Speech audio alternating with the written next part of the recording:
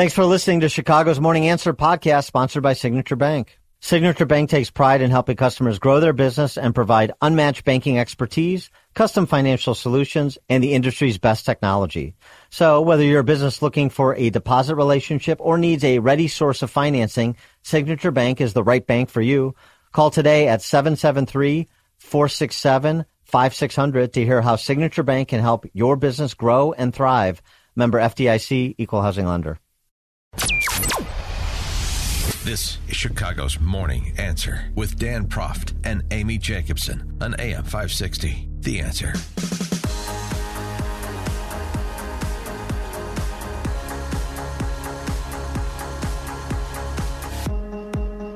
Top of the morning, Dan and Amy. Commander David Harris must be casting his lot with Lori Lightfoot's reelection. Commander Harris, Chicago Police Department, he oversees the district that includes the Loop, Bronzeville, and the adjacent lakefront areas. Mm-hmm. He was on a program this week on a station up the dial from us that feigns to be center right. A place where we both worked at one point in time? Explaining how crime is down 44%. Oh, they have having fun with numbers again, are they? Every press conference I go to, they say the same thing, so I don't even go anymore. Oh, crime is better. Crime's down. Oh, last week it was 40%. Now it's 44%, whatever. They just make up numbers. He told these two useful idiots that host the morning show up the dial, well, I'm going to have to brag a little bit. One, my leadership. He's leading from the front on the street. Okay. And of course, he was encouraged to brag on his numbers. I took over in June. Since then, overall crime is down 44%. That's what he said. And, of course, that was received uncritically and enthusiastically by the host.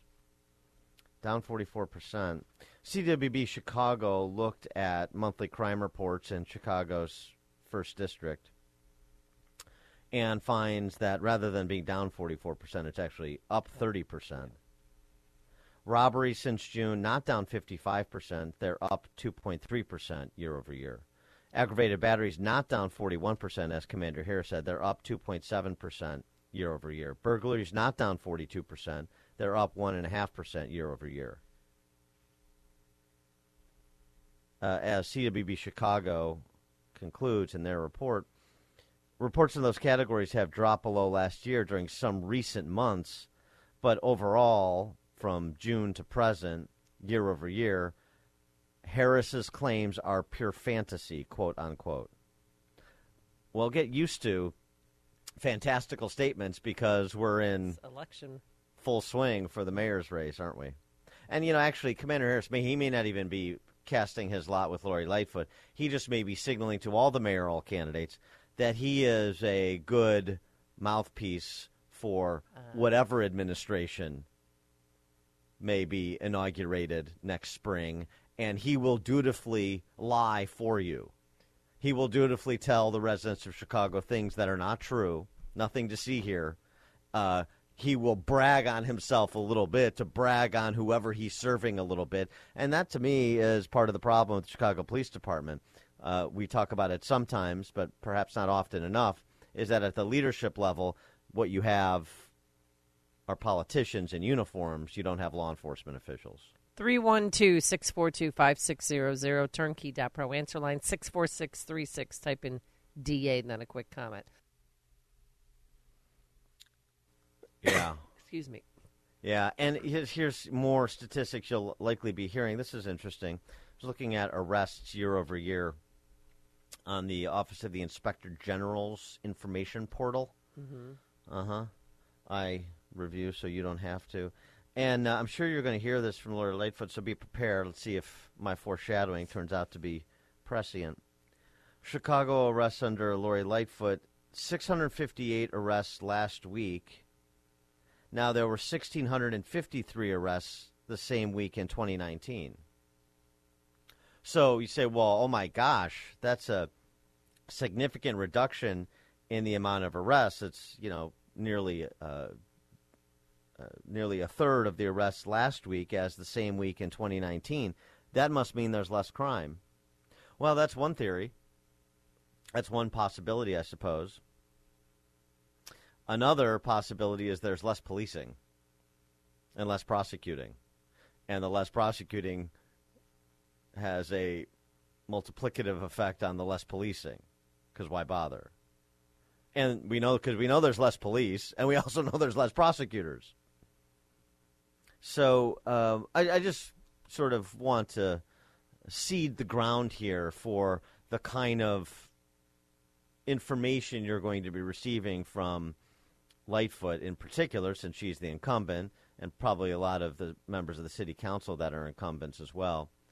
Sort of what you heard in the election recently concluded, that campaign season recently concluded, from Pritzker, and then to some extent Lightfoot as she was ramping up as well, which is any concerns about law and order in Illinois are so much the fantasy of right-wingers like me.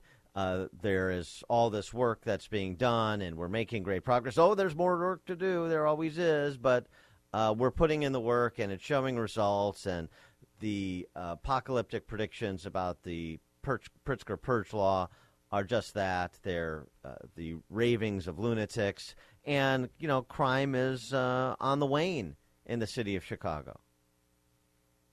Making great progress there, too. That's what you're going to hear. More to do, but we're making great progress.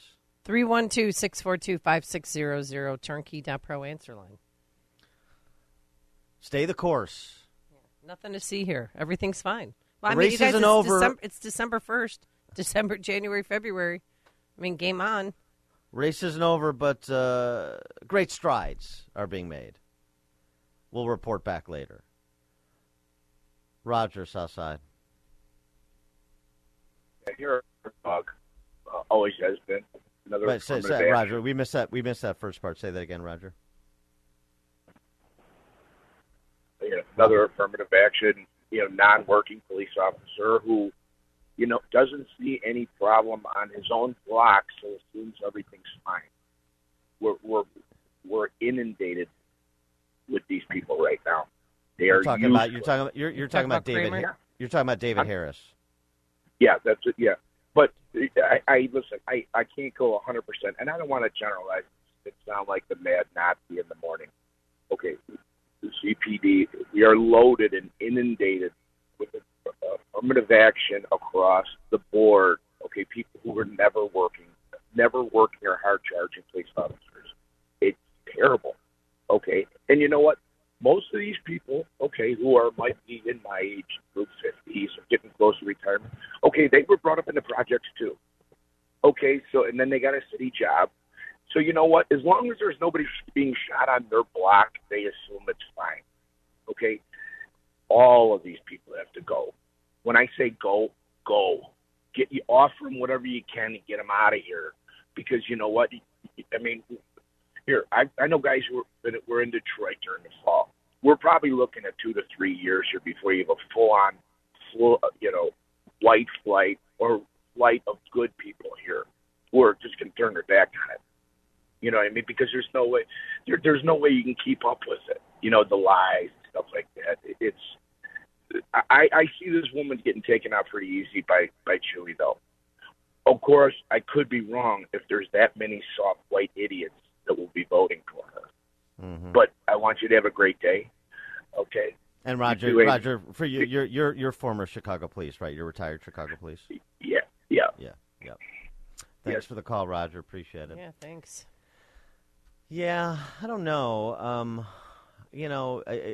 I was on Mike Gallagher's show after our show yesterday talking about Lori Lightfoot because he, if you're not from here, outside perspective, you think that, well, there's no way that she could win re-election. I said, well, yeah. The fact she's got 10 opponents speaks to her vulnerability, but it also sort of helps prop her up. It helps make her a favorite to get to the runoff. And then, to Roger's point, who's in that runoff, and then how does, essentially, unfortunately, because it still bedevils the city, how does the racial politics break out and so forth. But I'm not sure that Chewy's a shoo-in. I know they're going to challenge his Yeah, I agree. petitions, I'm sure. That's Well, I coming. don't- Because I don't- he I don't know announced so about quickly and had to get, he brought 47,000 signatures in and all that. He's not getting knocked off the ballot, especially if he's got that many. But yeah, I agree. I don't think that Chewy is a shoo-in. But What's he going to do? He's another clown. Like, he's a, what's he going to do? I've never heard any ideas from him. Oh, is it going to be any different? No. No, it's not going to be No, any no, different. no. Like, No, this of course is it's not going to be any brilliant different. politician? I don't think so. It's not about being a brilliant politician. It is not going to be any different. No. No, I mean, right. We're rearranging deck chairs on the Titanic when we're Right. talking about the mayor's race. Unless somebody like Paul Vallis gets in there. David Winnetka. Yeah, good morning, guys. As far as the Safety Act itself, who do you feel is going to be, how do I say this, the worst affected demographic to the whole thing? In my mind, it's an insidious bill to eradicate the black population. Do you feel it that way? To eradicate the black population? Well, I mean, I So- would say because it's going to be lower income neighborhoods that are disproportionately negatively impacted, and those are disproportionately minority. So, I mean, that's the great irony of all of the left's identitarian politics is the people they claim to represent are the people that suffer the most. There's no question. Thanks for the call, David. No, but I think the suburbanites, don't you? Because well, we yeah, already have because it here. Exactly. I mean, we can go to the beach. You'll see people with electronic monitoring on for carjacking. Yeah, I mean, because of Kim Foxx and Lori Lightfoot and Tony Preckwinkle and Tim Evans, we have de facto have had the Safety Act since at least 2017, and so, right. So the city of Chicago will just be steady as she goes. Steady descent. It's those places that haven't met all the honor students that Chicago residents have interacted with over the years that are in for a surprise. And again, it's the surprise they asked for. So I can wait. January 1's right around the corner. Dan and Amy, Chicago's Morning Answer. If you're talking about it, Dan and Amy are talking about it. It's Chicago's Morning Answer on AM 560. The Answer. Hey, business owners, is your business and money in good hands? Does your bank invest in your success? Hi, Mike Gallagher here, letting you know that when you need a relationship bank, Signature Bank makes commercial banking personal. I love these guys. Not only do they have expansive industry experience, a strong financial track record, but they're also highly capitalized for strategic growth. That's so important. That's why Signature Bank is my bank. They know what it means to grow a business by designing solutions that are right for you and only you. These are real people. They're ready to help. So reach out to my friends at Signature Bank. Make the call today, 773-467-5630. 773-467-5630, or visit them online at signaturebank.bank. That's signaturebank.bank. Your business could be Signature Bank's next success story. Go online, signaturebank.bank, member FDIC, equal housing lender. Signature Bank. If you're looking for the latest news, insight into what it means, and the sharpest opinion, there's only one station in Chicago where you can turn, and it's this one. We're AM 560. The Answer. Top of the morning, Dan and Amy, calling all ye sentimental barbarians. The mainly pea-hats who spend their day trying to bring down other people. Who were so motivated. Yes. Hearts so inflamed over quote-unquote children in cages during the Trump years. Opposed really started to in things like the Obama. border wall and border enforcement and the existence of ICE, for example. Like AOC and the other socialist Spice Girls, including our very own Sean Casten, honorary member of the Socialist And our Spice mayor Girls. and our Cook County Board president. Seems to me that if things get bad enough with a particular public policy problem, then people just sort of just give up and accept it. And that's the border, the lawlessness on the border, the de facto open border. Tara Lee Rodas is a member of the Council of the Inspector General on Integrity and Efficiency. And she's an HHS whistleblower. Fresh off their reinstatement on Twitter, Project Veritas posted this week the culmination of a 9-month investigation into how unaccompanied minors who arrive at our southern border are processed and processed by Border Patrol and DHS, placed by HHS. Listen to Tara Lee Rodas' testimony and then take stock of this hell we have unleashed.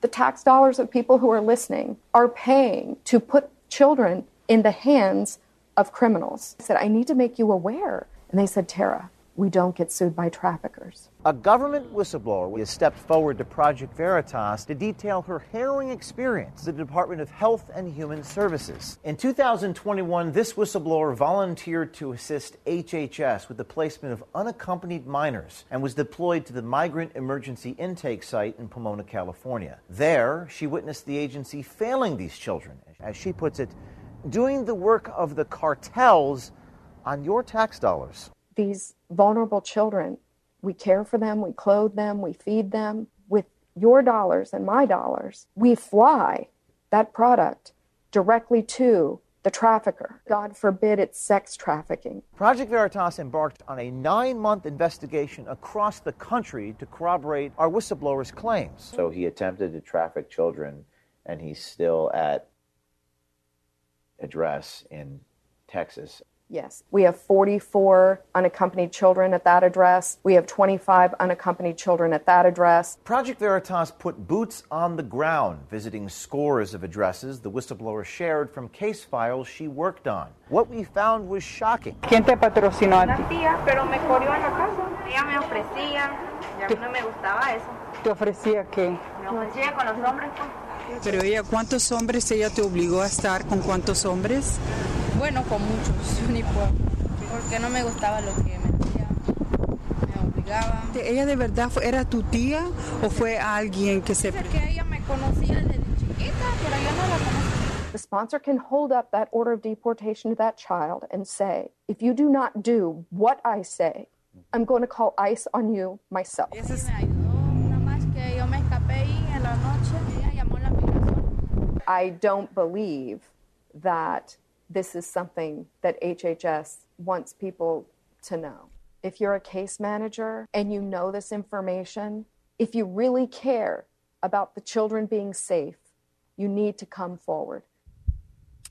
The exchange you heard in Spanish was somebody talking to a young girl about essentially being trafficked. She was brought to stay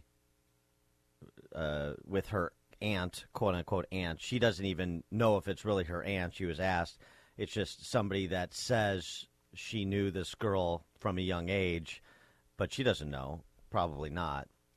And she said she left her aunt, in quotes, because her aunt was pipping her out to men for money. So that's what Rodas means, the whistleblower, when she says that we're paying to put children in the hands of criminals. Sex traffickers. 312-642-5600, turnkey.pro answer line, 64636DA, turnkey.pro text line. Something else, too, you heard at the outset of this snippet. Her saying, I said to command center executives, we're getting ready to send another child to Austin, Texas, and they said, Tara, I think you need to understand that we only get sued if we keep kids in care too long. We don't get sued by traffickers. Right, I heard Are that. you clear? We don't get sued by traffickers. So they're more focused on covering their ass, Than caring these about bureaucrats. The children. Yeah, Well, they're Right, trafficking then. For all of the haughty pronouncements about keeping children safe and doing things for the children, and what about the children, and how can you do this to the children, meaning have a secure border.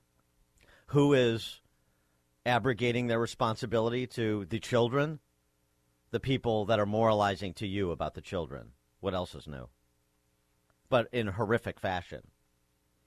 And the great thing about this Project Veritas report is it puts human faces on it. You see that little girl that you heard talking in Spanish to one of the reporters, and well, you're sickened by, as I said, this hell that we have unleashed on ourselves and other people. And you'll tweet it out so you can watch it too, because you need to see this little girl. It's nobody cares. They, as you mentioned, they care about covering their own tracks than helping kids. And it's not just for sex trafficking; it's for labor too. She was pimping me, and I didn't like that. She would pimp me to men. I just escaped one night. I told her I'm going to the laundromat. The aunt, went to the laundromat and didn't find me there. Later on, she called immigration, and this was the other point that you heard Rhoda say, but for emphasis, we send HHS, our government, sending these kids to places because, again, we don't get sued by traffickers, and the person has the order. And so they basically have control over the child that's been sent to them. And if you don't follow what I say, then I'll turn you into ICE and you'll be turned right back out of this country. I'll call ICE on you myself. Because the pimp has to repay the money that the drug cartel or the traffickers, what they paid for it, $10,000+. Well, whatever the arrangements are. But right. The fact is that the child is a transaction in so many of these cases. That's what Tara Lee Rodas, this whistleblower, is saying. I mean, it's one thing to talk about human trafficking in the abstract. It's another thing to understand how it actually works and see and hear from this young girl who's being pimped out by an adult, facilitated by our government. Marvin in Burlington, Wisconsin. Predictably predictable. The last time we had a Democrat administration, they were running guns to the drug cartels. Yeah, right. So, wow. I mean, why is this this isn't a big stretch. I mean, and here's another question. I mean, if I miss my taxes or I miss anything, boy, they can find me in a heartbeat for my Social Security number. Where is all the Social Security money going for these deductions, if they are taking any? And how come we can't find these people? I mean, Dan, if you don't make a payment, boy, I bet you'll be all over the newspaper. But it's amazing to me the tools that we have to just sort of forget we have, not use because it's politically expedient not to. I mean, and the employers. I thought we had I-9 forms that they had to fill out and to verify people's citizenship status. It's all very fascinating to me. Well, that's the other thing here. Thanks for the call, Marvin. I hope it came across. Tara Lee Rodas is saying, we're sending these unaccompanied minors to adults who are also here illegally. Right. And what kind of verification is done that the aunt is actually the aunt? Sounds like zero to me. I don't know. They're also having others, through this Project Veritas. You could see minors that they were forced to leave school and work 10-hour shifts to pay off, back drug cartel debts. And so if you go on Project Veritas, you can see that too with this little boy and another girl. She works from 4 in the afternoon till 2 in the morning. And she's 10. That's also a form of trafficking. We just give up, though, right? Am I right about that? It's sort of just like, it's just so big. It's so effed up. It's so complicated. There are so many powerfully interested parties that benefit from the way things are. And I'm not even talking about the cartels. I'm talking about like business interests in America that want the free flow of labor here. And, and I'm somebody who's like, I'm guest worker program. I'm open to that. I'm open to all sorts of ideas. But we can't have a discussion about any of those things because the power structure as it is won't get serious about the public safety issue associated with an open border. So until you close the border, we can't have an adult conversation because you're not dealing with adults. But this is my point. Even something so simple as that, permanently removing repeat violent offenders who are in this country illegally, we can't accomplish that. And you want to talk about how we're going to stop all of the other moving parts when it comes to professional operations to traffic people in and out of this country? So you just throw up your hands and say, what can I do about it? I mean, we've said this before in the context of Chicago and Illinois. Even though there's ample reason for fatalism, just remember fatalism is exactly what that power structure wants. Because if you're fatalistic, if you throw up your hands and I say I can have no impact, there's nothing I or anybody else can do, well then you've reduced the amount of pushback they're likely to receive. Fatalism is the establishment power structure's best friend. Craig in Mount Greenwood. Hey, good morning, Dan and Amy, and thank you for taking my call. Listen, there's nowhere to go with this information about these young girls and everything because the people in charge and the politicians, I mean, look what they've done to our public school system. They're trying to pervert all these kids and have them all, actually have their minds perverted into all this kind of stuff. This is according to plan that they can use these little girls and everything, and probably little boys too and everything, in all these perverted ways and stuff. Our political structure, people in power are perverts, period.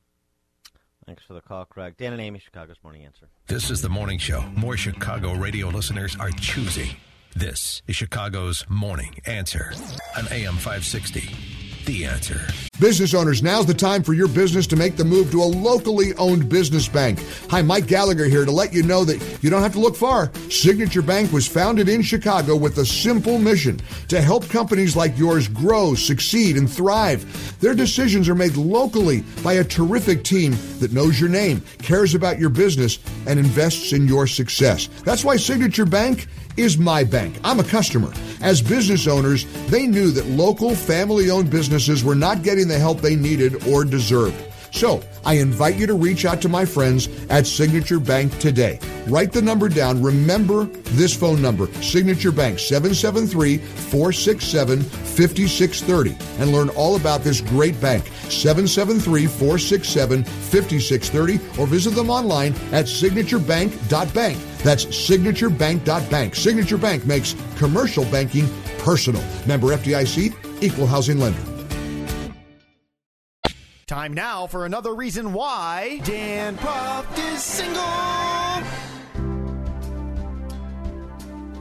2 words. Yes. Nick Cannon. Yeah. He's a little bit of a, well, I don't know what the word is. He has announced the birth of his 17th child. No, I know that he's birthing. His girlfriend is pregnant with their second child, which will be his 12th child by 6 different women. Is he an NBA player? Hi-oh. Yeah, calling Sean Kemp.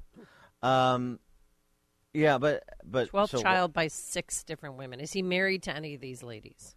I think wasn't he married to Mariah Carey? Oh yeah, and they have 2 kids together. They have twins. Yeah, I don't know. I mean, I don't know. I can't keep track of it. I just like the mindset of this present girlfriend.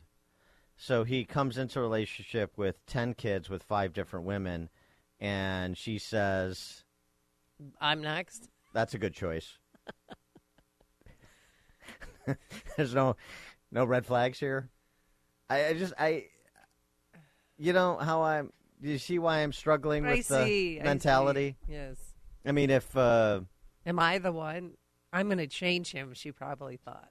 Is that the thinking? That's how that works. Help me understand the thinking. Yeah, no, like, I want to I'm understand the different. thinking This. of woman number 6. He comes in with 5 and 10, and she says, "I want to be 6 and 12."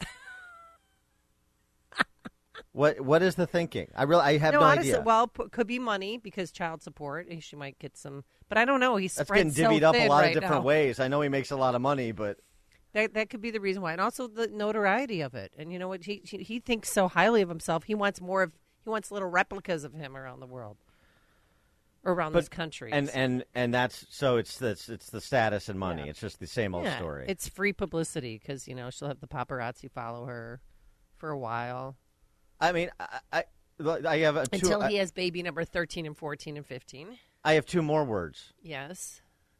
Pete Davidson. What about Pete Davidson? I don't understand that either. What do you mean? I don't understand Funny. the women who go out with Pete Davidson. Oh yeah, I know. He looks cold and clammy and smelly. But he's funny. But yeah, I know. I don't get that. I don't get that at all. All right, 4 words: Pete Davidson, Nick Cannon. Why Dan Proft is single. This is the morning show more Chicago radio listeners are choosing.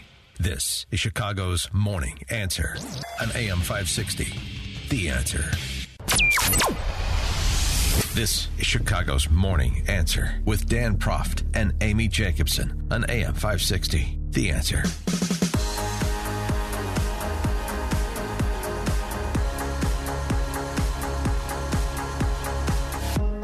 Top of the morning, Dan and Amy. Elon, Apple, China, Biden, China, Biden, Apple, Biden, Elon. Bingo. There's a lot to unpack there. I got it. But before we do all of that, yes, let's hear from Xi Van Fleet, because we've heard from her before. She was on with Martha McCallum on Fox yesterday, talking about what's happening in China and expressing some optimism about where these white paper protests may lead. Oh, good. She is a Chinese dissident. She lived through Mao's Cultural Revolution. She basically got the last plane out of Beijing before they shut it down a few years ago under zero COVID. And here's what she has to say about what's happening in China. And it's not COVID, that's the virus. One of the triggers for the protest is people watching the World Cup and see a packed stadium, no one wear mask. And they know that this disease and this virus is not killing anyone, but it's the Xi Jinping's policy that kill countless Chinese people. And the tragedy of people being burned alive in buildings because they could not get out, it's locked outside, and mothers and lost their baby in front of the hospital because the COVID code is not green. All this tragedy happened, and people starved to death. And it's not the COVID. It is the policy. It is communism that killed Chinese people. It is communism killing Chinese people. 312-642-5600, turnkey.pro answer line. 64636DA, turnkey.pro text line. If only we had political leaders, particularly in the Biden administration, that could speak with that sort of moral clarity. Xi Van Fleet, a couple years ago, at the height of the revolt in Loudoun County, Virginia, where Miss Fleet lives, the revolt against that school board there that led to the election of Glenn Youngkin. I remember her now. Yeah. Yep. She had this to say to the Loudoun County School Board. When I was in China, I spent my entire school years in the Chinese Cultural Revolution. So I'm very, very familiar with the communist tactics of how they divide people, how they cancel the Chinese traditional culture and destroy our heritage. And all this is happening here in America. Now they are labeling parents and concerned citizens like me as domestic terrorists. What that can do? You may lose your freedom. I do have a question. What's next step? Is the Tiananmen Square crackdown the next? Would parents one day risk their life just to speak out for their children? That's why I'm here. Communism is killing the Chinese people, and it's also killing American education. Xi Van Fleet offering poignant remarks on both topics over the last year and a half, and we appreciate that. God bless her. Mm-hmm. 312-642-5600, turnkey.pro answer line. You could always reach out to us via text, 64636. Type in DA, then a quick comment. Now, contrast that moral clarity from Ms. Van Fleet to the moral confusion you get from the spokesman for the National Security Council in our federal government. That would be John Kirby. He's back. He was also on with Martha McCallum. And, he struggled a bit to explain the different attitudes the administration holds vis-a-vis Twitter and Apple. Take a listen. We want individual citizens, no matter what government they live under, to be able to communicate freely and openly, transparently and reliably. And we've made that clear with respect to Iran, and we certainly continue to make that clear here with respect to China. Have you made that clear to Apple? Apple's a private company, Martha. They have to make decisions, and they have to speak for those decisions. But here at the White House, here in the administration, we want to see that individual citizens, whether they're protesting or not, but in this case, I know that's the context we're talking about, are able to communicate freely and openly. But why not say something to Apple? Because we were just told the other day that the White House is keeping an eye on Elon Musk and Twitter. So why would you say that from the podium? You didn't say it, but Karine Jean-Pierre said it, and not call Apple out for helping the Chinese government to suppress their own people's ability to communicate? Again, I think we've been very clear and consistent on this. Certainly publicly, we've been very open about our desires to be able to see citizens communicate. And Apple, if this is a decision that they're making, then they should have to speak to that. But we can't, and we aren't in the business of telling private companies how to execute their initiatives. Yeah, but Twitter's a private company too. So why is Twitter getting one treatment and Apple's getting another? Is my question. Well, those are completely two different circumstances. You're talking about the potential. Well, you're talking about the potential for perhaps foreign investment and involvement in the management of Twitter. That's a different issue than what we're talking about here, which is a business decision by Apple with respect to how one of their applications is being utilized. Certainly, those they're getting influenced by a foreign government, and that government is China. Are they really two different issues? And by the way, we'll get to Musk. He is not without complication and potential conflict when it comes to China because of the relationship he has with the Chi-Coms and vis-a-vis Tesla. But are they really two different? I mean, a business investment, essentially a business relationship with the Chinese government. Well, the protests are happening at Foxconn, right? The largest contract manufacturer in the world that makes most of the iPhones. What are you talking about? 40% of the people left. And what they're doing, Chinese government is going into their apartments and throwing their stuff out the windows. I'll tweet it out where you can see it. And then they're hopping over fences just to escape because they didn't want to be locked down in the factory. Because if one person tests positive, they lock everybody down. Yeah, but the question is the relationships. Apple, Musk, China, the United States. Let's talk about the power players. We understand the protesters and why they're protesting and why they should be. Let's talk about the shot callers here.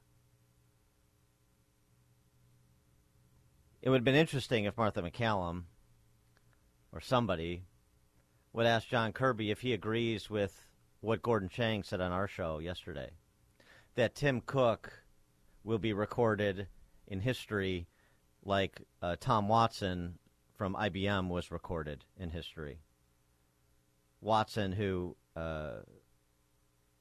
provided, as CEO of IBM, strategic technology services to the Third Reich. That was a statement Gordon Chang made. Right, I know. And it's a profound statement. It's serious stuff. Karine Jean-Pierre had this exchange with Peter Doocy, sort of on the same topic of the keeping an eye on Twitter versus taking a three blind mice approach to Apple. When are you guys going to delete the White House Twitter account? Why would we do that? Well, you're saying that you're keeping an eye on Twitter because it might not be a suitable platform, so why use it?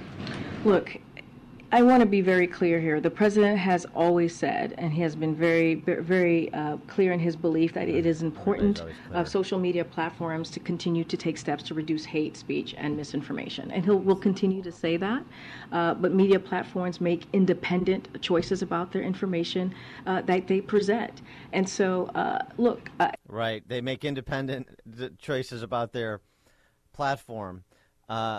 Right, and especially when they're getting calls from the federal government saying, take this down, take that down, did you see this, did you see that? What we know from the communiques between Facebook and Twitter and the regime. Right, KJP? And again, it's a problematic platform. Why would we take it down? Well, to provide leadership by example. Well, this is about hate speech. Everything just, they just pivot ham-handedly, so obviously, back to hate speech, hate speech, hate speech. They're all about love, and all they're trying to do is combat hate.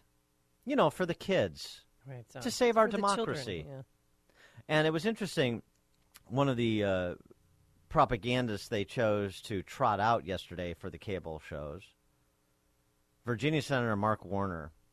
Oh boy! And he's still driving around his minivan. Mark Warner has a minivan.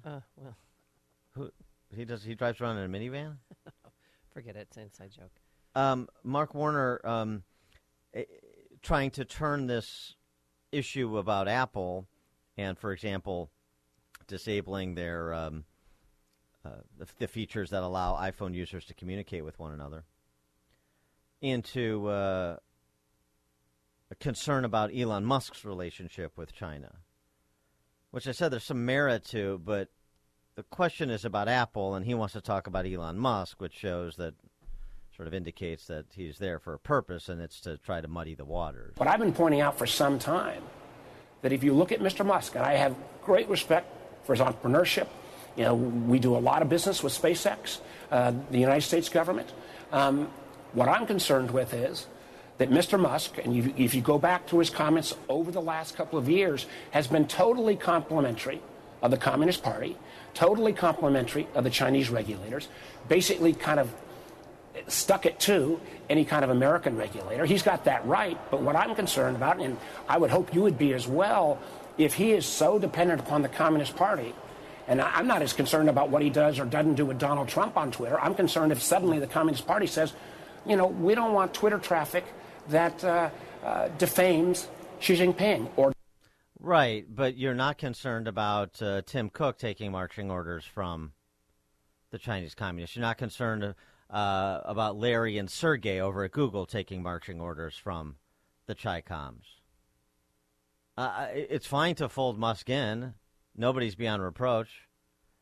And he said positive things about the Chinese regime in the area of digitization because because of Tesla production there. So I agree. There are some concerns about Elon Musk. Elon Musk is no unalloyed hero.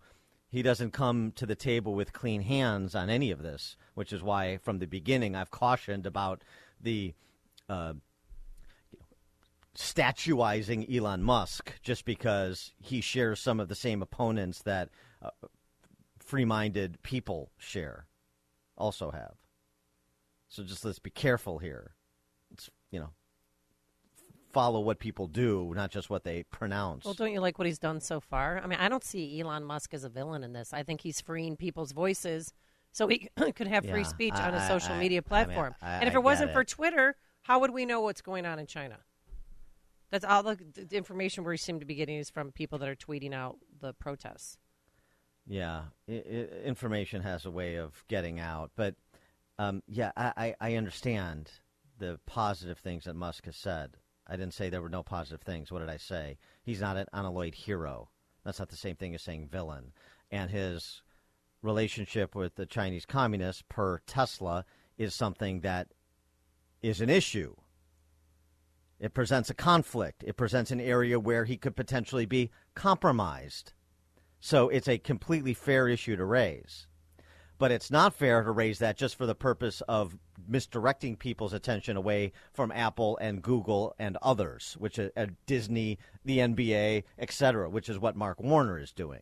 That's the distinction. Mark Warner also tried to explain away the mealy-mouthed rhetoric you're getting from the Biden administration in the direction of the Chinese communists, the lack of a full-throated offering of support to the protesters. The administration, particularly after the most recent meeting between Xi and Biden, to try to lower some of the tensions. We don't want an active conflict to erupt. I think those of us in the Congress have a little more freedom, and I think we can push the administration. But as you said, we don't want to feed the propaganda machinery that turns these protests driven by Chinese people into what the overall message would be to the Chinese people. And remember, that's why I talk about the technology. The TikTok, for example, that the Chinese people receive is very different than the TikTok that we receive, as one case. The Chinese social media companies that are completely owe their allegiance by law to the Communist Party, not their shareholders. So if they are able to portray this as kind of an anti-Chinese or Western plot, that undermines the very protesters that we're trying to stand with. Yeah, that is just pablum, absolute pablum to cover cowardice or worse, complicitness with Chinese communists for perhaps financial reasons, Hunter Biden and Biden Inc. We don't want to advance the notion that the Chinese communists are putting out their agitprop that this is a Western plot. Well, they're going to do it anyway. So rather than worrying about what a bunch of propagandists are going to say, why don't you worry about what you say? Why don't you worry about what we represent to the world? As opposed to say, we're going to be, this is complicated diplomacy, and we need to be very careful about every article we choose in the statements that we put out. That wasn't Reagan's approach, was it? Which approach is more compelling? Which approach reconfirms that America is the beacon of freedom in the world? That we're a country that speaks with moral clarity when it comes to human rights abuses, when it comes to tyrannical regimes, when it comes to our own national security. Oh, but we have to couch it just so because we don't want. Yeah. That's propaganda, what you're hearing from Mark Warner. That's just a cover story for cowardice. And we should be very familiar with it in Illinois because we get cover stories for cowardice all the time, mostly from the Republican Party here. We have more latitude than the administration to speak to the protesters. No. Brad in the West Loop, you're on Chicago's Morning Answer. Yeah, good morning, folks. Listening to Kirby and KJP, it's the new gaslighting. They always say, we've been clear and consistent on this. Yeah, right. And we've always been clear when the exact opposite is true. What the heck? Yeah, no. The let me be clear, you're about to be lied to. That's the tell. Let me be clear. Okay, let me have it. Here it comes. Yeah. A 180. Or as you say, just a complete fabrication. They don't even bother with the 180. Dominic, Palos Park. Good morning, Dan and Amy. I was just wondering, I wanted to get your opinion. Do you believe that the government getting involved with Twitter and Apple, telling them what they can and can't say, what they can and can't do, is towing a very thin line and can open up the door to more government and more involvement and bigger problems? Thanks, guys. You have a blessed day. Thanks for the call, Dominic. Yeah, and the question is, who's telling who? Or is anybody telling anybody? In other words, when you have people that are like-minded, do you really need to tell them what to do? We have our power. We have our role. You have your power. You have your role. Everybody should do what they're going to do. Did Old Man Daly have to tell people what to do? No. If you signed on to the administration and you were in a particular position, you knew what that position entailed. We're not, nobody's naive here, particularly at that level.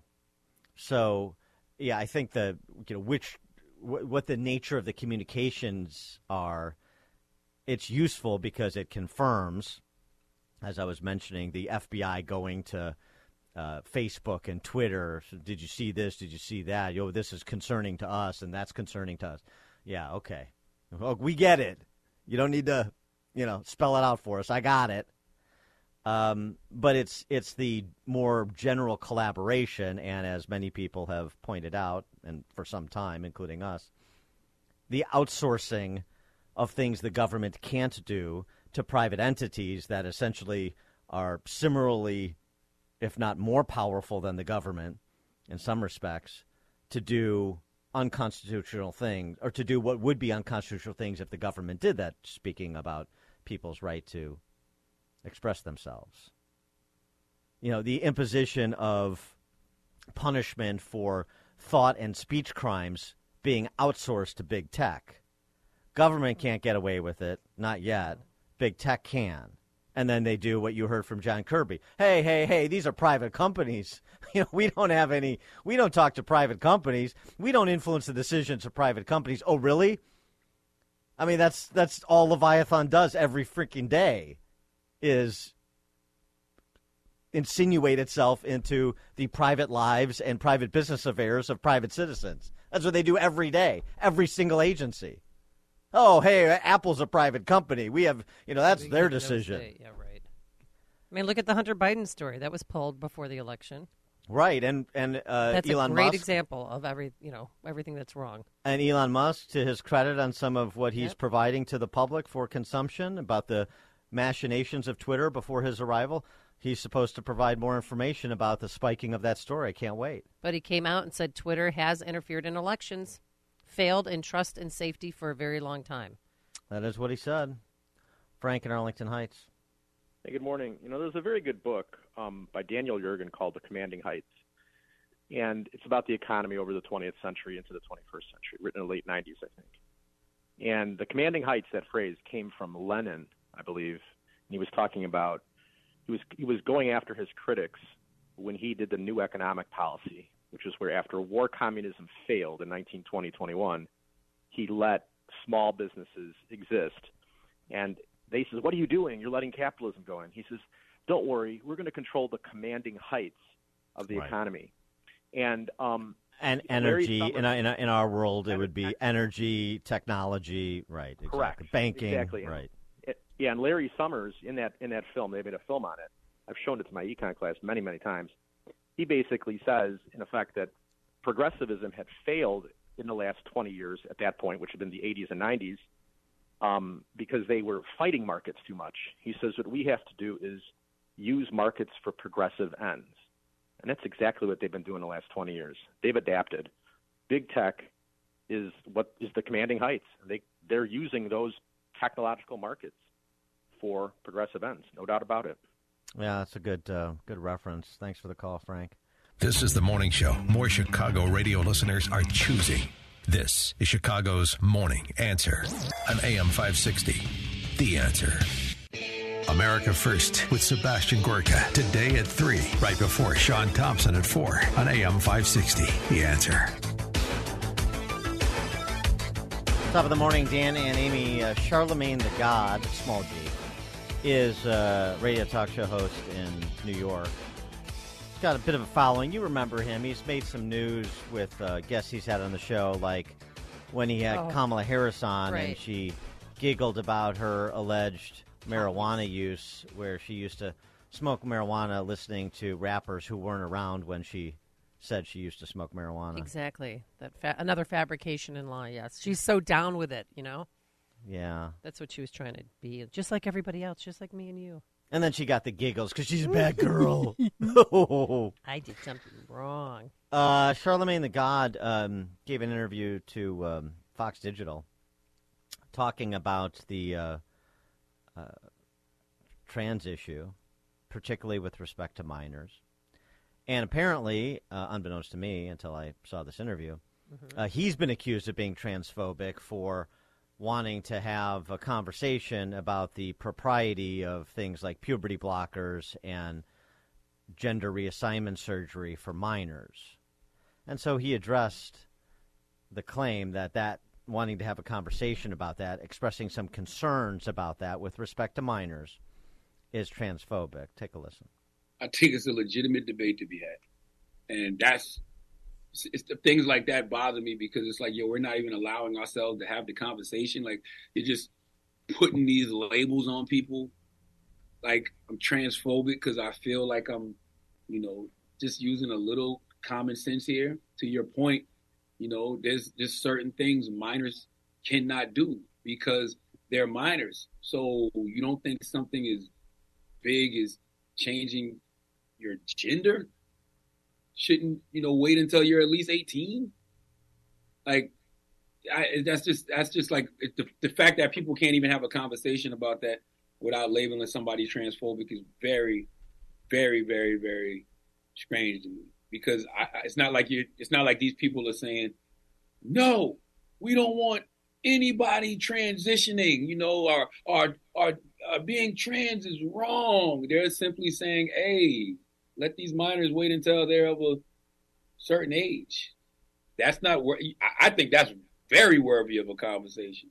And I think that you're cheating those kids by not having the conversation. Like, you're just shutting things down. Like, let's all come to the table and talk about it and discuss these things. I think it definitely warrants a conversation. You shouldn't just label somebody transphobic because they're saying, hey man, I think that this is a big decision for a kid to make and maybe they should wait until they're older. Like, that's just common sense to me, but who am I? Who are any of us? Common sense went out the window a long time ago, Charlemagne. 312-642-5600, Turnkey.pro answer line, 64636-DA, Turnkey.pro text line. Yeah, you're not really allowed to ask questions. You're only allowed to celebrate. You're only allowed to get on the party bus and promote the zeitgeist in the direction of all things trans all the time on their terms. And by there, I certainly would include minors because they do. Well, to Charlemagne's point, I don't know what we do. Stats don't seem to impress anybody, so we try to tell stories. Here's another story of a woman who is detransitioning after a dalliance with trying to reinvent herself as a man. And her perspective, specifically on the point that Charlemagne the God was making as to minors. And as you'll hear from her, she was not a minor when she began to pursue transitioning. Okay. But she has perspective on minors who do. What is up? Okay, my name is Maddie, and I sound like a dude, but I'm not. So I transitioned for a few years, and I've been off hormones / detransitioning for a couple of years. Here's the deal. When I went to transition, I had to go to counseling to get a letter of referral to a doctor. The doctor wouldn't see me without that. But I only had to go to 2 sessions before this counselor was like, yeah, you have gender dysphoria. You need to be treated by a doctor. Let's get you this note. She wrote me the letter of recommendation. I took it to a doctor, and this doctor prescribed me testosterone on the first visit. Now, I'm not crying and blaming them for my decisions because I was a legal adult. I was a legal adult when I made these decisions. I knew that my voice would be permanently altered. I knew that I would permanently grow facial hair, which I still do. You can't really see it right now because I pluck my face. Literally, these tweezers are in my car all the time because on my brakes, I pluck my face. Anyways, I was a legal adult when I made these decisions. But now, my issue with this is that they're allowing these things to happen to children. Children who can't drive. Children who are not old enough to buy alcohol because their brains they're not mature enough to do that. Kids who aren't mature enough to apparently buy nicotine according to the law. They can't buy nicotine. They can't get a tattoo without parental consent because that's a permanent thing on your body that you don't, like, you mentally you don't understand that it's going to be forever. Like, and here's the thing. If this would have been as much of a push, like, for the transgender issue whenever I was a kid, I would have been one of those kids. I would have been on, because I didn't know what transgender was whenever I was that age. But if I would have been on puberty blockers because I did not feel like a girl. I felt like a boy. I did all the boy things. I did not feel like I was supposed to be a girl. I never pictured myself as a woman, like at my wedding day. I pictured myself as the guy. I never pictured myself as a mom. I pictured myself as the dad. Like, as a kid doing playtime or whatever, I would either be the dad in the situation or I would be the depressed daughter, right? Which it was sad. Anyways, but I can't get over this. Like, they can't make these decisions, folks. Guys, they can't. They're babies. They're children. They can't drive. They can't smoke. They can't drink. They can't, they can't get a tattoo. Like, this is insane. Why are we allowing this to happen to children? I would have been so much further along in my transition before, if I would have started that young. And I'm detransitioning, so that would not have worked out the way that I thought it would work out whenever I was that age. You know what I hear there? What? Transphobia. 312-642-5600, turnkey.pro. Answer line 64636. Type in DA, then a quick comment. It's true. I mean, my son wants to get a tattoo. Like, you can't. But if he wanted to get to transition, he can. Can't get your ears pierced, drink, or smoke, or any of that. But you can get a transition surgery. Please make that make sense.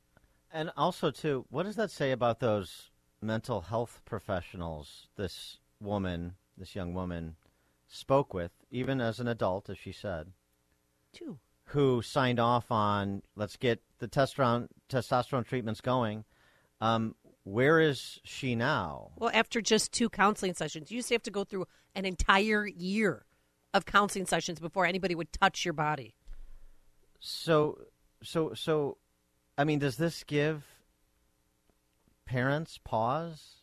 I think her story is particularly interesting because sort of the story of growing up, and I always saw myself in the man role. If it was a wedding, if I imagine my wedding, I was the groom. If it was a family, I was the dad, and I did boy things, and so on and so forth.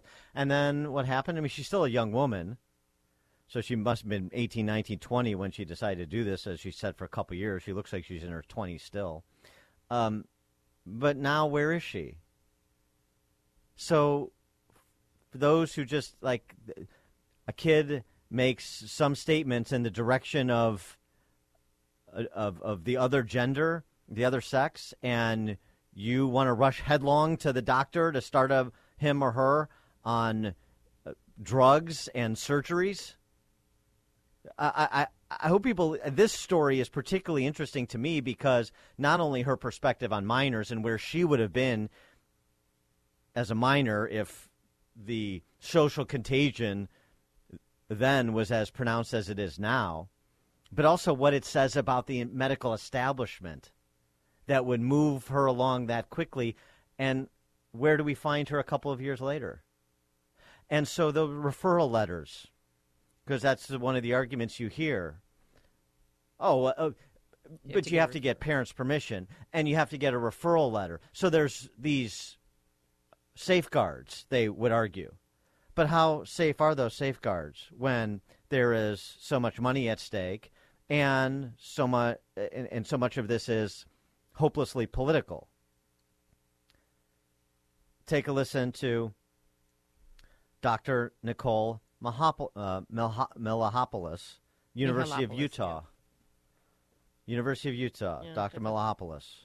Beautiful. And then Jessica Robnett is a psychologist who started working with us a year ago. And she is not there to be able to provide ongoing every week mental health services, but to provide a second evaluation when that's appropriate. So some kids who are seeking top or bottom surgery need a different letter of support from a mental health provider. She's there to help provide that. She's also there if we need kind of a crisis evaluation, because some kids just have a really hard time with puberty. And And so we want to make sure that we're supporting them psychologically very well. Well, it sounds so therapeutic, except if you read between the lines, she's not there to provide ongoing mental health treatment. She's there to rubber stamp the letters you need to move the process along. That's how I interpret what she said. And we're seeing this all over the place, as we've documented on this show, thanks to the work of people like Matt Walsh and many others. Vanderbilt University, and they shut it down. University of Wisconsin, Seattle Children's Hospital. Listen to this. At Children's Wisconsin, which is a premier pediatric hospital, there's reports about the politics of the chaplains that are used to interface with kids. One of them, for example, a chaplain at Children's Wisconsin Pediatric Hospital, Kate Neuendorp. She's a chaplain desiring to shake things up who says she's daydreaming about a time where God isn't referred to with male pronouns. Looking at her social media, it's all LGBTQ+. Abortion is religious freedom. She's pro-transgender surgeries.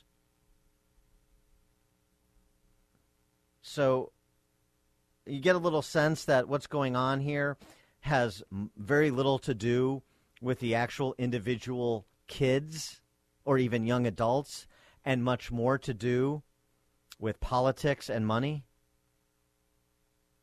I hope that the story you heard from that young woman gets passed around.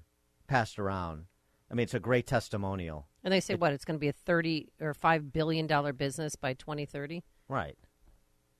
Listen to the detransitioners. At least consider what they're saying. Right. Ralph and Rantoul. Yeah, good morning. I know that, good morning, Dan and Amy. I know that you two are on the correct side of this issue, as are many of us out here. But, I don't know how much good it will do, but I'm going to try anyway. I mean, I don't even like using their lexicon. First of all, you and I and reasonable people know that it is impossible to transition one's sex. Right. So you can do all kinds of mutilations. Can't change XX and XY, right? Yeah, all that kind of stuff. And I think that you're hitting it on the head. This is part of a huge, huge effort that's been going on for a long time. The destruction of the family, the rejection of God. You talk about Alexander Solzhenitsyn's The Gulag Archipelago, so I thought, it's a couple of doorstops. I'm going to give this thing a read. He says it, Dostoevsky says it, like in about page 600 of the Brothers Karamazov. Mm-hmm. Without God, right, all things are possible, meaning your depravity is unhinged if you don't have that central moral view. That's what we're seeing. This is just another facet of the all-out assault on humanity, and we're right in the thick of it. Thanks for the call, Ralph. And, speaking of those chaplains up at least that one that I just mentioned, up at Children's Wisconsin, they're corrupting religion, too, which they need to do. That's part of it as well.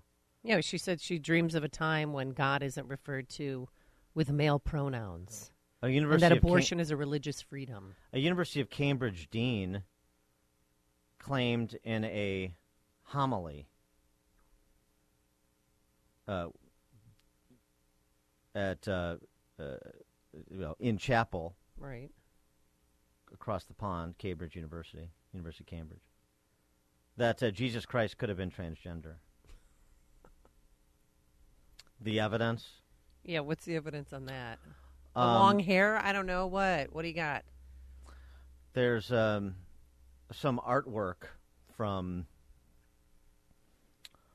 600 years ago that portrays Jesus with the wound in his side and blood dripping down his chest to his groin area. And the groin looks, like a Ken doll. So they didn't make a pronounced penis. And so... It might have had a loincloth over it, but okay, yeah. There's no loincloth. Uh-huh. But so if you don't make the pronounced genitalia, if you don't make it pronounced in the painting, probably Jesus was transgender. Mm-hmm. I mean, this is the level of intellectual heft you're dealing with these political activists, these sentimental barbarians. But to Ralph and Rantoul's point, they have a point. They have a mission. They're on it. John in Naperville. Yeah, 2 quick points. For all those parents that have to fill out FAFSA, you probably are frustrated that they tie your finances to your child's until they're 25, but yet a 12-year-old can make a decision to get a penis lopped off. And to piggyback off Ralph, I no longer refer to them as trans people. I refer to them as chemically and surgically altered people. Thanks for the call, John. Dan and Amy, Chicago's Morning Answer. It's what Chicago is talking about. It's Chicago's Morning Answer with Dan and Amy on AM 560. The Answer. This is Chicago's Morning Answer with Dan Proft and Amy Jacobson on AM 560. The Answer.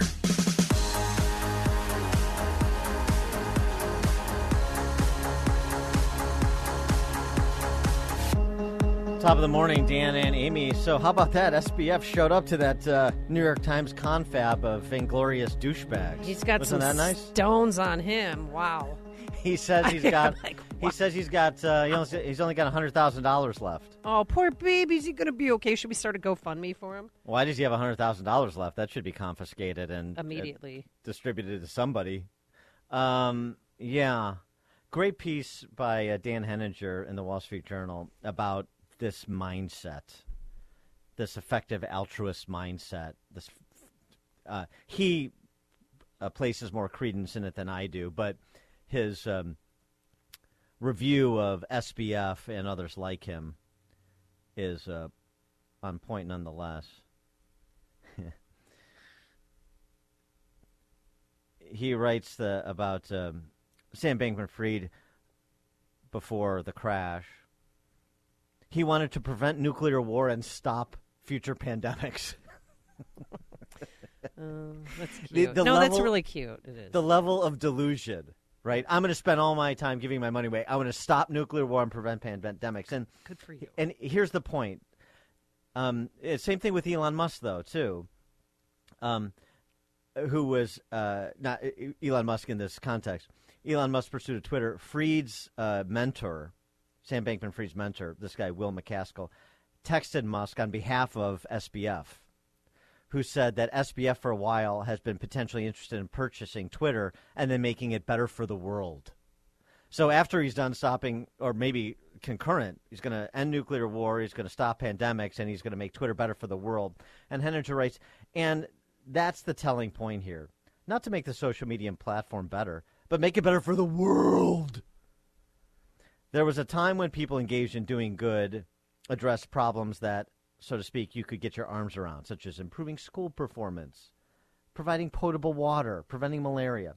But at some point, the impulse to do good transformed into a combination of moral tendaciousness and grandiosity. Remember Save the Whales? That morphed into Save the Planet. Don't blame SBF's generation entirely for its credulousness. For example, the Ford Foundation, the homepage of the Ford Foundation. We're building a world where everyone has the power to shape their lives. Oh, so inspiring. It's like so hug a tree. It is so vacuous. And that was on display with SBF yesterday, where he was offering his review of what happened. But, of course, being an effective altruist and being a good person, he never meant to defraud anyone.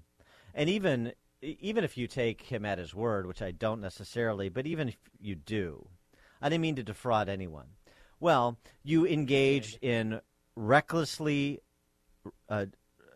irresponsible conduct that was not fully disclosed to people who placed their money with you and thus their trust in you. And as a result, I suspect a lot of people are ruined. I mean, that's to some extent their own folly as well if they placed all their eggs in that basket. But nonetheless, you can not intend to do bad. You can intend to do good and do bad nonetheless through reckless conduct. Your intentions not as bad, not as important as your performance, your behavior, as we try to remind people. But it's getting more and more difficult to make that distinction, it seems. For more on this, as well as some chalk talk on the markets after, speaking of moral vanity, after Jay Powell's pronouncements yesterday, pleased to be joined again by our friend Scott the Cow Guy Shellady, market specialist for Market Day Report, 10:30 Central Time to 1 p.m., and the Cow Guy Close as well on Market Day on RFD TV. That's at 1 to 1:30 Chicago time. RFD TV, both the Market Day Report as well as the Cow Guy Close. The Cow Guy Close at 1 p.m. on RFD TV. Scott the Cow Guy, thanks for joining us. Appreciate it. Yeah, good morning. As we've had a few weeks now to digest the collapse of FTX, and again, now he's in public, apparently against advice of lawyers, I'm sure it was, talking about what happened from his perspective. What's your review? Well, I mean, I feel like he's almost taunting people. Number one, I agree with you that it doesn't matter if he meant to defraud, because drunk drivers don't mean to kill people. I mean, it's just you engage in behavior that you ultimately have to be held accountable for, and whether you meant to or not, there's still some unintended consequences, and you have to pay a price. There's no such thing as not having any responsibility. So regardless of his intentions, there still is a price to be paid, and it's a very hefty one. I think, I don't agree with Mark Cuban all the time on a lot of things, but he's one that definitely said that this person should be readying themselves for a long time behind bars. I mean, I'm shocked that it hasn't even started yet. I mean, can you imagine had it been somebody on the other side of the aisle in the Bahamas doing this? I mean, how quickly would they have him in shackles up on our own shores? That's another thing. Now, you mentioned some other eye-rolling issues about this. We're going to save the whales kind of thing. This age group, Scott, and it happens to me all the time. A good instance of this is that beyond meat. When I hear about things that I think are fads, right? I'm right now. I'm still not sold on Bitcoin. I never traded it. I've never bought it. I've never put a customer in it. I've never put a customer in any of those types of things because I'm not quite sure it's still not a fad yet. Okay. And when these people get the enormity of the wealth that they acquire with something that I'm still not sure is not a fad, I run from, right? And if you've taken a look at, say, what Bitcoin has done this year as far as price, or you've taken a look at the stock of Beyond Meat, what that's done this year in terms of price, I mean, so far I've been vindicated. Now, maybe at some point in time they turn around and everybody suddenly gets rid of real protein and wants to eat fake protein. I don't know. But in my heart of hearts, in my stomach, which really relies, I rely on that for most of my decision making. This is like a house of cards, and you can't really tell me that it's an investment strategy when I'm only investing in it because I believe the guy behind me in line is going to pay more for the investment than I'm going to. And that's how this House of Cards has been built up. There's no substance, and I would agree with the eye rolls that this age group there's not a lot of substance behind a lot of these ideas, and I think that's a core issue. I mean, sometimes it's just you got to roll up your sleeves and do the work, right? Well, he owes $3.1 billion, and all of it as assets have seemed to have disappeared. Why do you think American authorities haven't moved in on him and his undisclosed location in the Bahamas? Well, I think the headline story is because he gave so much money to the Democrats, but I know he gave a lot of money to the Republicans through dark money pools. He didn't want to be seen to be doing that, but that's what everybody's going to think. I think Washington's so screwed up they're not quite sure what Bitcoin is. Is it something to be, is it regulated as a security, or is it regulated as a commodity? And those two folks are fighting over who's got jurisdiction. I think probably there's a lot of it, that's going on more than anything else. So when they figure out which police officer gets to throw the cuffs on, I think that'll happen then. I just hope that Tom and Giselle, Larry David, I hope they're okay. That's my right. I mean, out of this, they could come under some scrutiny. I mean, they might have to give, like it matters, but they might have to give back everything that they've gotten out of the deal. Some of them did it just for a piece of the company, and I wonder if that puts them, liable. All right, let's turn to the market's reaction to Jay Powell's comments yesterday that it's time to moderate those rate increases. Great news for the market. We're going to get back to devaluing the dollar. right? It's like, boy, if I've ever seen a bunch of people whistle by the graveyard, yesterday was one of them. I mean, look, I'm not doom and gloom. I get called that a lot, but I just, like I said, if we're going over this cliff in the car, I'm not going to talk about the view on the way down. I'm going to tell you what's going to happen when we get there. and here's the problem. We had a high of inflation of 9.1% this year. We're now down to 7.7. So we've taken, the good news is, and the market, likes this, that the trajectory is going in the right direction. We've taken 1.4% of inflation off of the top, right? We're going in the right direction. But it took us 6 rate hikes to get there. And they're still banging on about this 2% mandate that the Fed's put in there. That's where they want inflation to be at 2%. So we've got another 5.7% to take off of the inflation rate. How many rate hikes is that going to take? Now, John Williams, the chairman of the Fed president of New York Fed president, said that he thinks that we're going to definitely be dealing with inflation in the year 2024. I would absolutely second that.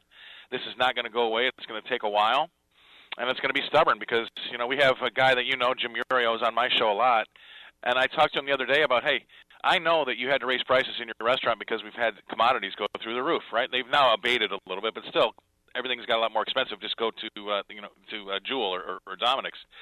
But even if those prices do come off, he can't lower his prices because he's had to raise his labor costs so much. He's had 3 minimum wage raises, as well as just the market pressures that he's had to put up with to get people in the door, because he's been in competition with his government to get people off of mom's couch in the basement to come work for him, right? So his costs are sticky. They're not coming down like people think they're going to come down. So we're going to be dealing with inflation a lot longer than folks think, and they've been lulled to sleep to think that this is going to be short term, and then they can give themselves a bridge loan, because we've seen savings absolutely plummet, we've seen credit card usage absolutely skyrocket, and that's just from mom and pop thinking that this is going to be a short term thing and they can get through it, but they're not. That's not going to be the case. So with inflation going from 9.1 to 7.7%, we're not going to see any difference in the grocery aisles, right? No, hardly at all. That'll never, because it's just not. Those prices will come down a tad, maybe, but not noticeably. And it's going to take a lot more than just 1.4%. I mean, are you going to notice 1.4% off your grocery bill if you're paying $4.50 instead of $2.50?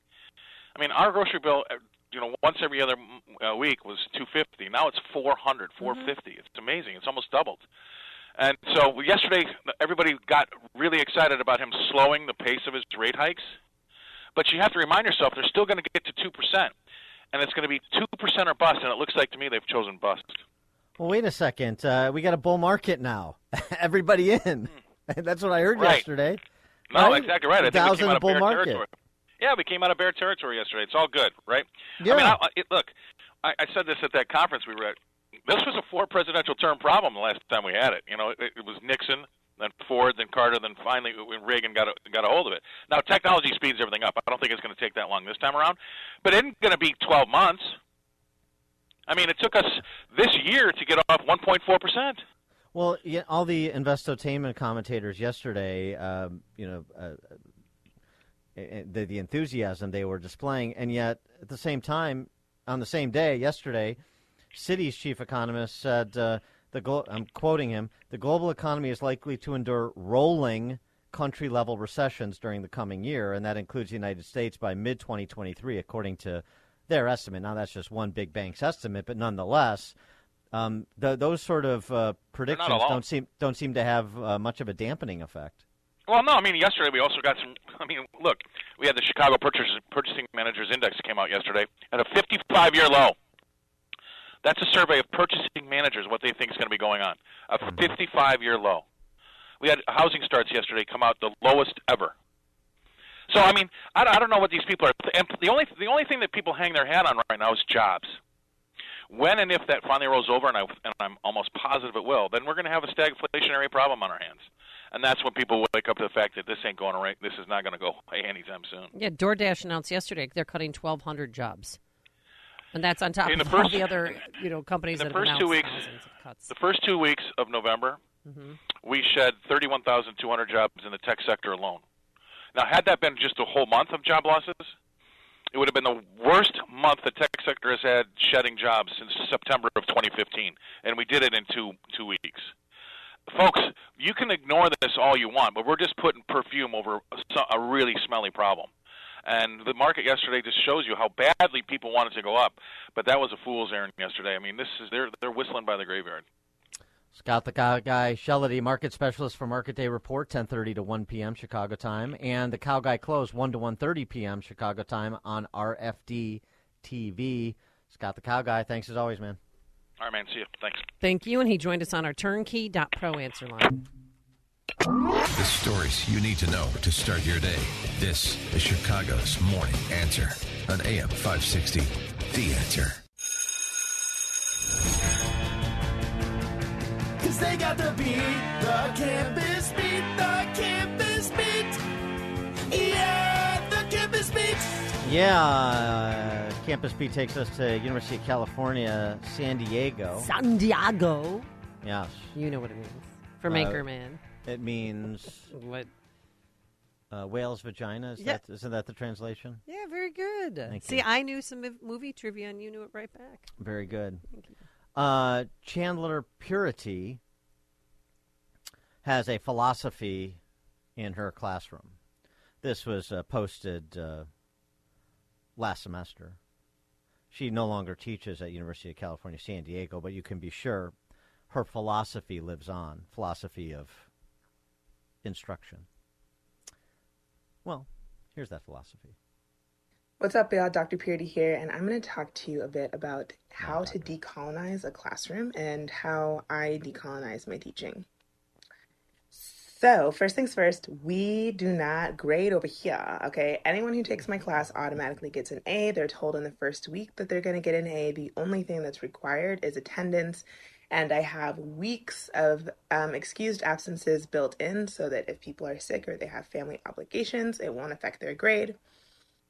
So since I'm not grading them, I'm just giving them A's. Like, how do I know that they're doing anything? And how do I know that they're learning anything? And so I also don't give homework. Surprise, surprise. And I run a discussion-style classroom. So my students and I have equal part when it comes to bringing information to the table. We all sit together and share what we're talking about, and they get to use their critical thinking skills to apply the things they've learned in all their other classes. Don't you wish you would have come up with this argument when you were in school? Hey, teach, how about we decolonize the classroom and everybody gets an A? 312-642-5600, turnkey.pro answer line, 64636DA, turnkey.pro text line. Has Peyton run into any decolonizers at Georgia Tech yet? No, I probably think that he wished that he would because he's up to his eyeballs in homework, and it's a tough struggle. But they would never do something like this because, you can't mess around with engineering. People's lives depend on it. Oh, but really? This sounds like this sounds like romper room or a play date or a counseling session. No, I think it's great. I mean, the teach learns as much from the kids as they learn from her. Maybe she learns more. You say people's lives. Oh yeah, well, because they're engineers, structural engineer. You don't want to make you don't want to skim the corners on stuff like that. Same with med school. You want your doctor to not have a professor like this to just pass everybody to pass and not give homework. Yeah, well, it's interesting you say that because you know what class Chandler Purity taught at UC San Diego? Oh my God, what? Biology. Ooh. Everybody gets an A. In biology? I thought you were going to say English or women's lit or something, but that's biology class? No homework. Oh. Everybody gets an A. Wait, what? This is not isolated. Laziest teacher in the world. She's a decolonizer. She's not lazy. She's. You don't have to grade papers. Yeah. I tell you, it's There's a no great structure. It's a great scam. I'm the hero in the story. I'm decolonizing. I take it she wasn't tenured. That's why they got rid of her because they I could. I don't know. Maybe she went to the Ivy League. I don't know where she ended up.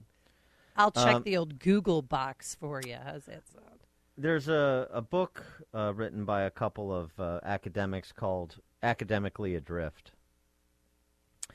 The research they did for their book started in 2005. They followed 3,000 students over 4 years across 29 colleges and universities. So it's a pretty good sized trial population. Yeah. They wanted to document the experience. 3,000 students over 4 years across 29 colleges and universities, starting back in 2005. Okay. In a typical semester, 32%, a third of the kids, did not take any course with more than 40 pages of reading per week. Half of the kids did not take a single course in which they wrote more than 20 pages over the course of the semester. No more term papers. What? A third of kids across almost 36 colleges and universities,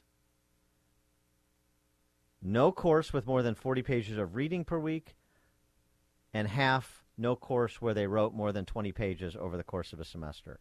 You want to understand why people can't appreciate the sophistry of political charlatans and corporate charlatans? They can't understand the arguments that are being made because they don't know how to make an argument themselves. They can't follow the logic or the lack thereof of a particular case that's being made because they have no capacity to offer one. Why people can't connect the dots? And this is, for the third of kids that actually go on to post-secondary education, ostensibly the better students. Not necessarily smarter people, but the better students, you would think, generally speaking. Nicholas Giordano, in a op-ed over at Campus Reform, he's a higher education fellow,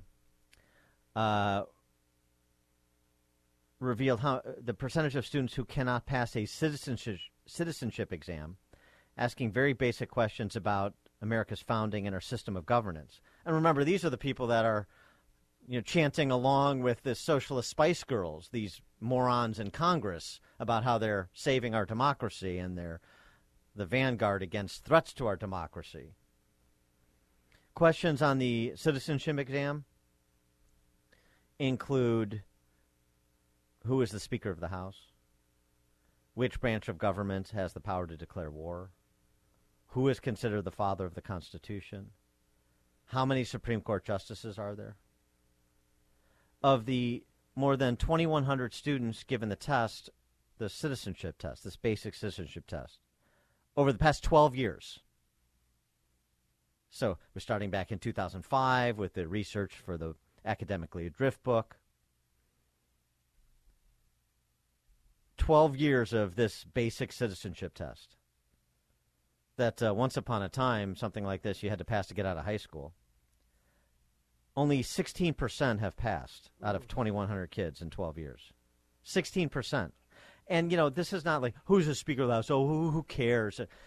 If you know who the Speaker of the House is, then it's a pretty good indicator that you have some interest in civics and that you understand the importance of the position, or at least that you're curious enough to begin to get an understanding of the importance of the position and how it operates, how that person operates within the House and operates within Congress and operates within the government, and then you get a more rounded understanding of the legislative branch and how that interacts with the other two branches. One thing leads to the other if you start to know certain things, and maybe you're intellectually curious enough to want to know more things. 16% in 12 years. So, this everybody gets an A at in the biology course at UC San Diego, again, not a one-off. Frederick Hess, Rick Hess, our friend over at American Enterprise Institute, where he's the director of educational policy, he did a survey. Are college classes too hard for today's students? And Peyton would say yes.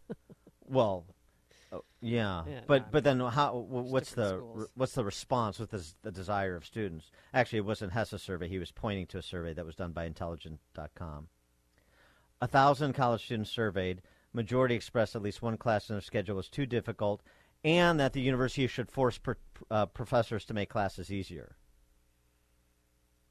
And so this calls to mind recently Maitland Jones, the organic chemistry professor at NYU, who was fired because his class was too hard. fired because his class was too hard. It's a chemistry class, right? Right. Yeah. And, you're talking organic as chemistry. Yeah, you're talking, as you said, like, organic chemistry is hard. And when we talked about this on the show, when Maitland Jones was fired, you had medical professionals, doctors calling, organic chemistry is hard. But, it's also sort of important. It's meant to be hard. And frankly, it's meant to. Weed out the weak. Exactly right. Exactly right. He's got 3-hour labs, and it's organic chemistry is a very difficult course. I don't want. We want to look at the syllabus. Yeah, I don't. I also don't want my heart surgeon to have gotten a free pass on organic chemistry. You know what I mean? It's just I just find the University of California, San Diego story important to understand the breadth of what's happening in academia as people continue to send their kids off to college and pay exorbitant amounts of money for very little in return. Yeah. Got a lot of text messages coming in. Remember, Dan and Amy, those biology students go on to become our doctors. And how long it's been going on. How long this has been going on. And then now, the longer something bad goes on, the more dire the consequences will be. So, connect those dots. 312-642-5600 is our turnkey.pro answer line. 64636. Type in a quick comment on our text line. Paul in Northwest Indiana. Good morning. I work at a 2-year college in Indiana, statewide college. I don't teach, but I am there observing in my function. And these students come from high school handheld. And the college does whatever they can to help these students graduate. I've heard from instructors saying that it's almost they have to be coddled to graduate. It's very depressing because looking at the number of students that want to learn versus the number of students that would say, I'm just here because mom and dad want me here, that's so disproportionately on that side that it does surprise me that these students are saying, oh, it's too hard. Well, they were never told life is hard. You're gonna stub your toe, you're gonna break your arm, but you're gonna live. And I see it every day, and it is sad. And sometimes instructors will just walk away because the college is so focused on getting their students graduated instead of improving the quality of the graduate. So you're at a junior college, and I wonder, what percentage of the students that you come across are prepared to do post-secondary collegiate work, because one of the things that we've pointed out for a long time on this show is that we're paying for K through 12 education, particularly 9 through 12 education, a couple times over, because when those kids go on to college, 2-year or 4-year, a significant percentage of them are in remediation because they're not prepared to do next level work. Well, it's exactly. And what COVID has done is changed colleges. You don't need to be on campus to learn math, but you need to be on campus to learn blue-collar work or science work. And I've even heard this from instructors that teach 3D design, imaging and graphics and stuff. He says these students don't want to come on campus and learn. They just want to sit at home. And I don't see a lot of our students moving up to the 4-year college once they graduate with their associate. I'm not given that number, but I can't believe it's really high. Mm-hmm. And they just come in because they get money or whatever. College is free. Barnes & Noble runs the bookstore. I hear all the time the number of students that come in and complain. And they say, complain about what? You get free books. So we don't want books. We don't want books. We don't want class. Just give me my associate's degree so I can satisfy my parents and go to the medical marijuana or go to the marijuana dispensary. Forget the medical part. Yeah, thanks for the call, Paul. Appreciate it. Just another study. Professors Philip Babcock, University of California, Santa Barbara, Mindy Marks, UC Riverside, found in a November study just this past month, today's students hit the books for just 14 hours a week compared to 24 hours per week in 1961. Well, right. I mean, you're only getting, in so many of these classes, you're not getting much to read. There's not much demanded of you in terms of writing. So there's not much demanded of you in terms of thinking, doing, even showing up. Yeah, that should work out well. It's preparing, kids to be wildly successful in their chosen career paths, right? Sasha on the South Side. Hi, Sasha. Hello. Sasha. Sasha, you're on. Can you hear us? Sasha. Hello? Oh, hey, Sasha. How you doing? Sasha, you're on. Go ahead. Hi. Can you hear me? Yep. Yeah, so I'm a Chicago public school teacher, and I've been at Chicago public school for over 20 years. It is an absolute joke. Since I started, anyone that has 70-plus absences, you're to give them a 50 no matter what, 50 points, no matter if they do an ounce of homework, if they're there or not. Just recently, within the last 5 years, now anybody that is bilingual, you can't give them anything lower than a C. Really? It's an absolute joke on what's happening. I can't wait to get out. I'm counting my years. I can't because I'm a single mom with a special ed child, and you'd be amazed. When I'm coming out, I will definitely write a book because people have no idea what. Do you teach at the high school level? No, grammar school. So I see it as a young age, and they are dumbing down these kids. Yeah.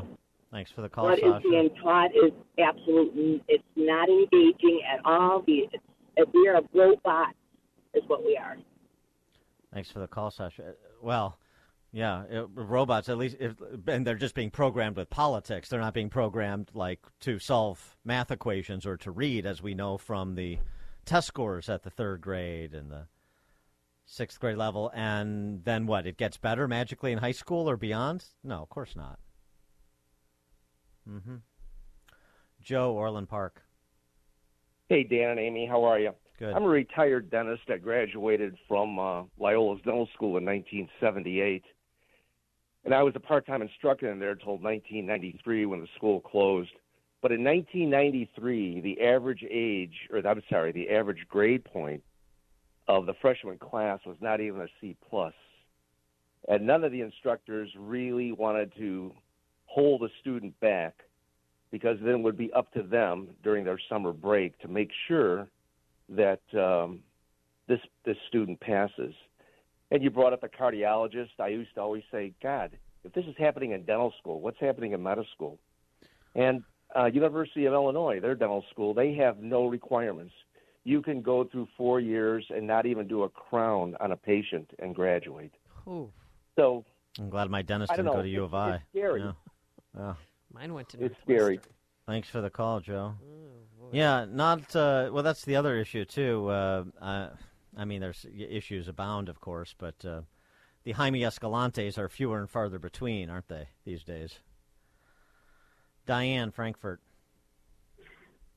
Hey, my daughter's been busting her butt for a year studying for the LSAT and really working hard, keeping up with her school and everything else. And now she said she's so mad because they're going to eliminate you having to take the LSAT in 2025 or something like that, she just read.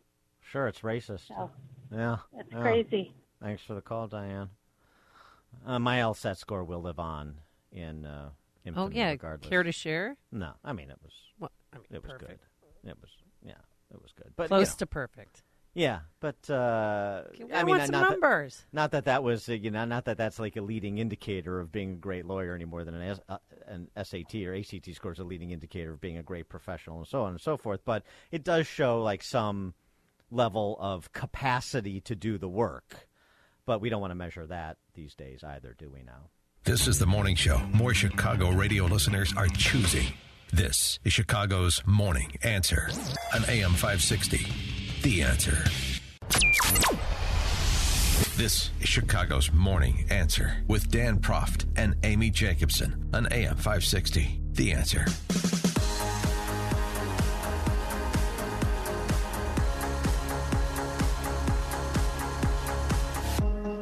Top of the morning, Dan and Amy. I'm going to go back to Virginia Senator Mark Warner, who got the call yesterday to get out to the cable news networks to propagandize on behalf of the Biden administration.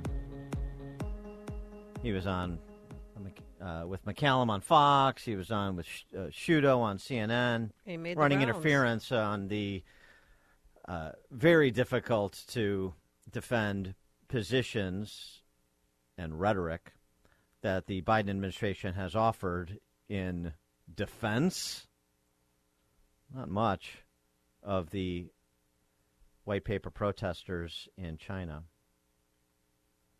Because it dovetails nicely with this column our next guest wrote. Mark Warner on, hey, don't expect. It's real complicated. We need to be diplomatically savvy when it comes to criticism of the Chinese communists, you understand? Particularly after the most recent meeting between Xi and Biden, to try to lower some of the tensions. We don't want an active conflict to erupt. I think those of us in the Congress have a little more freedom, and I think we can push the administration. But as you said, we don't want to feed the propaganda machinery that turns these protests driven by Chinese people into what the overall message would be to the Chinese people. And remember, that's why I talk about the technology. The TikTok, for example, that the Chinese people receive is very different than the TikTok that we receive, as one case. The Chinese social media companies that are completely owe their allegiance by law to the Communist Party, not their shareholders. So if they are able to portray this as kind of an anti-Chinese or Western plot, that undermines the very protesters that we're trying to stand with. We need to quietly be behind the protesters. We don't want to tip off the Chinese communists that we're behind them, you see. Very cagey, right? You're squirrely. Why? Why not come out and support them? For more on this, pleased to be joined by David Harsanyi, senior editor at The Federalist, thefederalist.com, author of Eurotrash, Why America Must Reject the Failed Ideas of a Dying Continent. David, thanks for joining us. Appreciate it. Oh, it was a pleasure. Thank you. So I was thinking of your rant, as you put it, on national conservatism when I was listening or watching Mark Warner yesterday offering his fork-tongued nonsense in defense of the Biden administration. And the Biden administration's lack of moral clarity on the Chinese communists, a very different approach than Reagan took to the Soviet Union, for example. Right. It's more the approach that Obama took with the Iranian Revolution when he was president, or protest. And there's a way to say to support protesters without, undermining their cause. Is simply to say, we support free speech, we support people's freedom of movement, we support, all the things that the Chinese protesters want. I think the problem with it is that many Democrats actually didn't support those things, and we're also in favor of lockdowns, and we're also in favor of just unilaterally closing churches, closing businesses, and so on. I'm not saying it was to the same extent as the Chinese, but it was still pretty bad. Yeah, well, and again, we don't have nuclear weapons to give the Chinese. They already have them, so we have to figure out something else to give them to make nice, right? Isn't that what we should do? Come bearing gifts of some sort? I mean, we do. We send a lot of money there. They lend us a lot of money. We have it's a complicated relationship, but obviously I think we want the people there and society itself and the government and the state to loosen restrictions and to be freer, and that is better for the entire world. It would be better for us. It would be better for them. Well, do you think that's going to happen, though? I mean, I used to think it was going to happen in China for sure, because I just assumed that with wealth, people would demand more freedom. But I always overestimate I think how free people want to be, and I think they'd rather be safe. Now, I'm not blaming the Chinese people, but it hasn't really gone as I expected. So my answer to that is I'm not sure.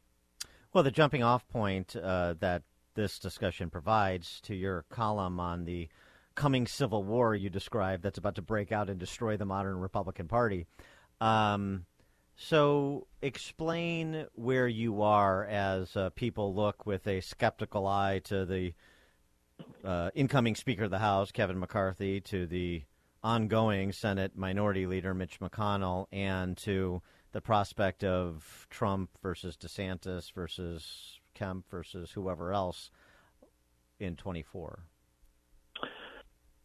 Well, I guess I think they see, or they don't see, a coherent, compelling, cohesive message on very much at all, other than not liking Democrats. And it's fine to oppose the other party. I think you need a message in itself. And for the last 3 elections, or 4 probably, we've turned, or conservatives or Republicans have turned to this message that's far more populist economically and is chasing working class voters. And there's nothing wrong with working class voters or even chasing working class voters in a certain sense.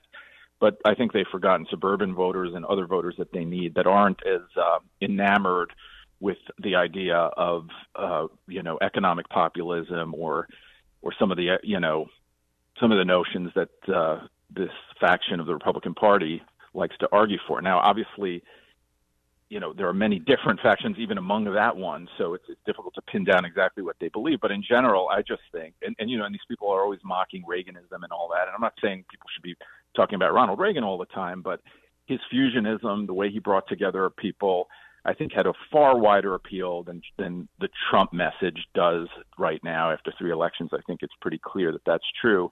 I would say maybe even the Tea Party was more successful than that, and they had a similar fusionist message. And I think that Republicans need to get back to that.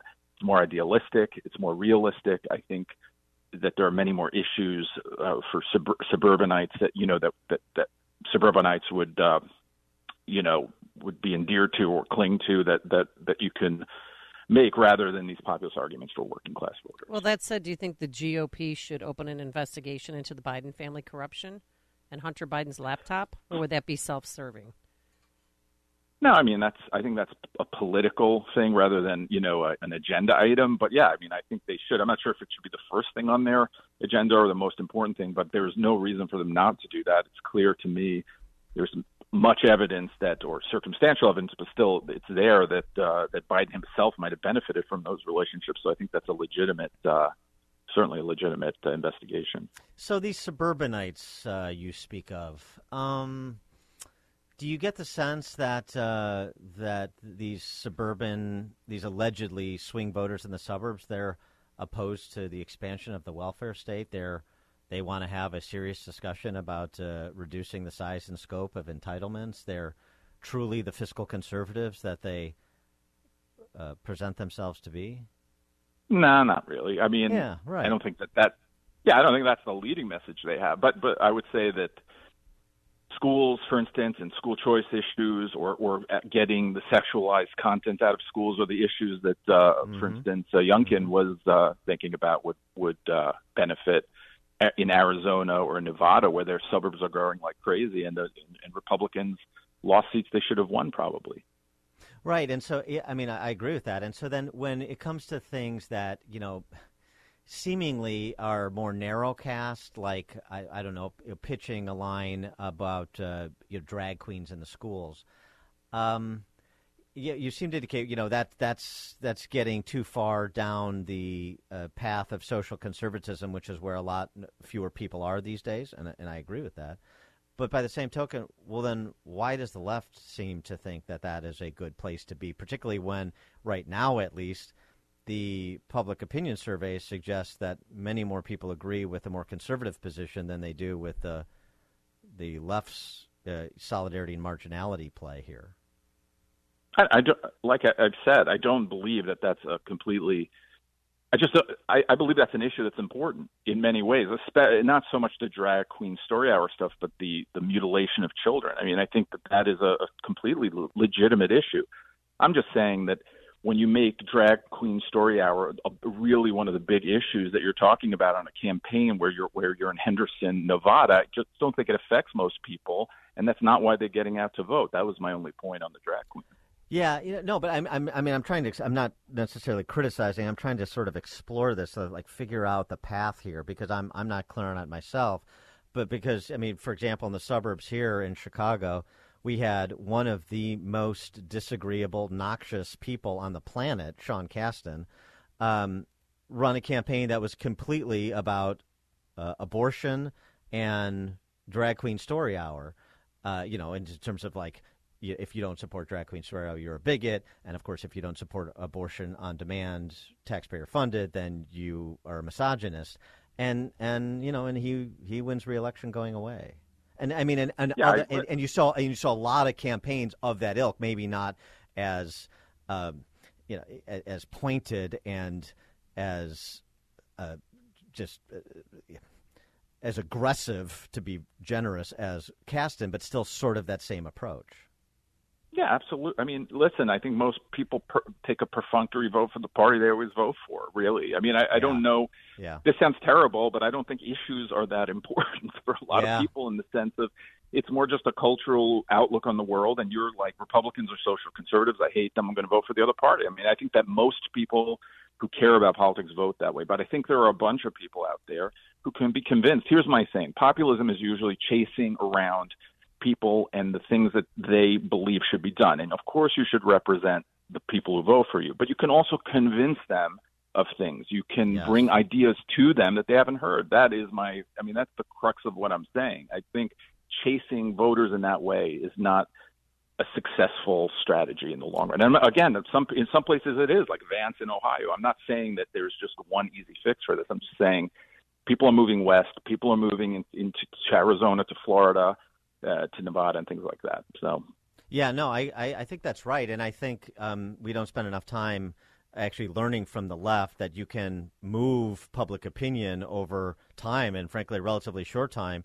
to things that were super minority positions, and all of a sudden they're super majority positions. Think of marriage redefinition, for example, on their side, or from our side. You mentioned it before, and we don't spend enough time talking about it. I agree.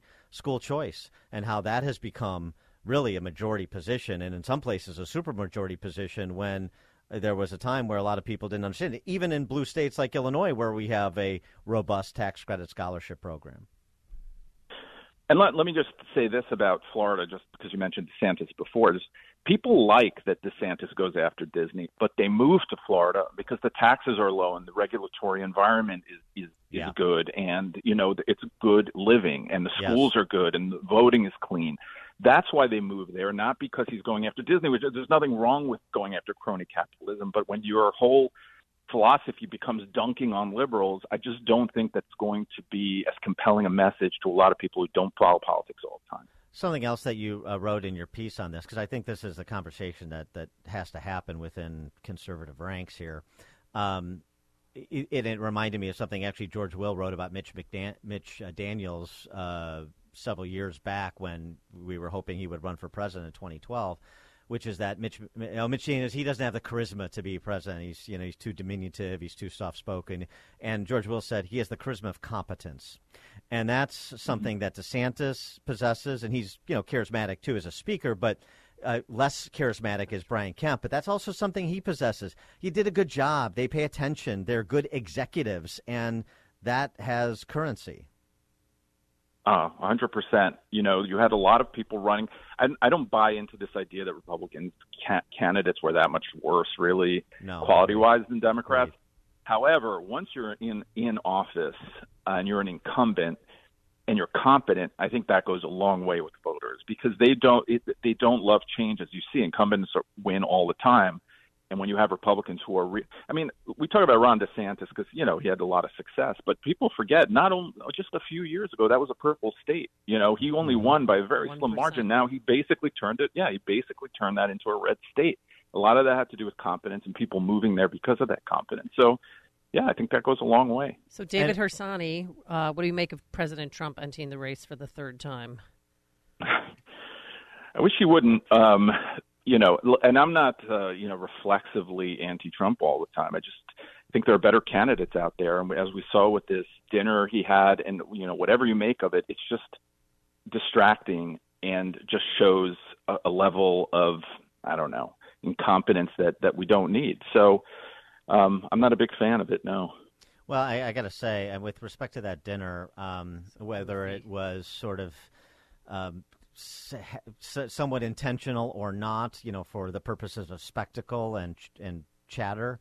The idea, like, I don't know who Nick Fuentes is.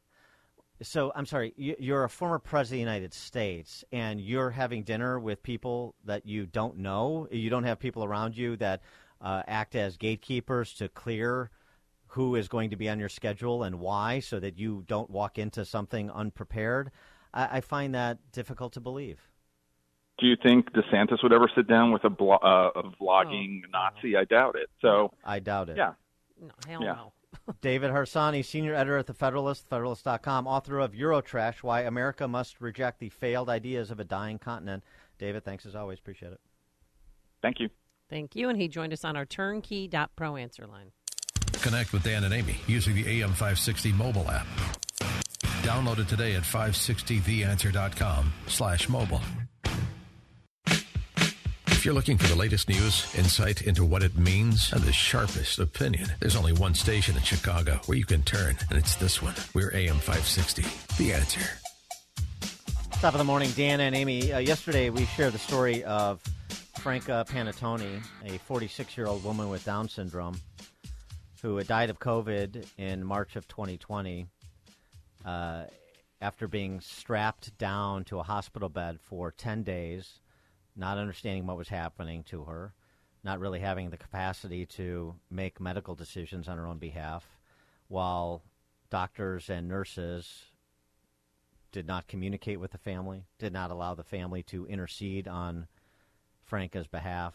One of the examples of man's inhumanity to man that occurred during COVID, still occurring, at the hands of people we're supposed to treat unquestioningly as heroes. We were able to bring you that story because of Justin Hart's work. Justin Hart's a chief data analyst and founder of RationalGround.com. He's also the author of Gone Viral, How COVID Drove the World Insane, and he writes at covidreason.substack.com. Justin Hart, thanks for joining us. Appreciate it. Oh, great to be with you, Dan and Amy. Thanks for having me on.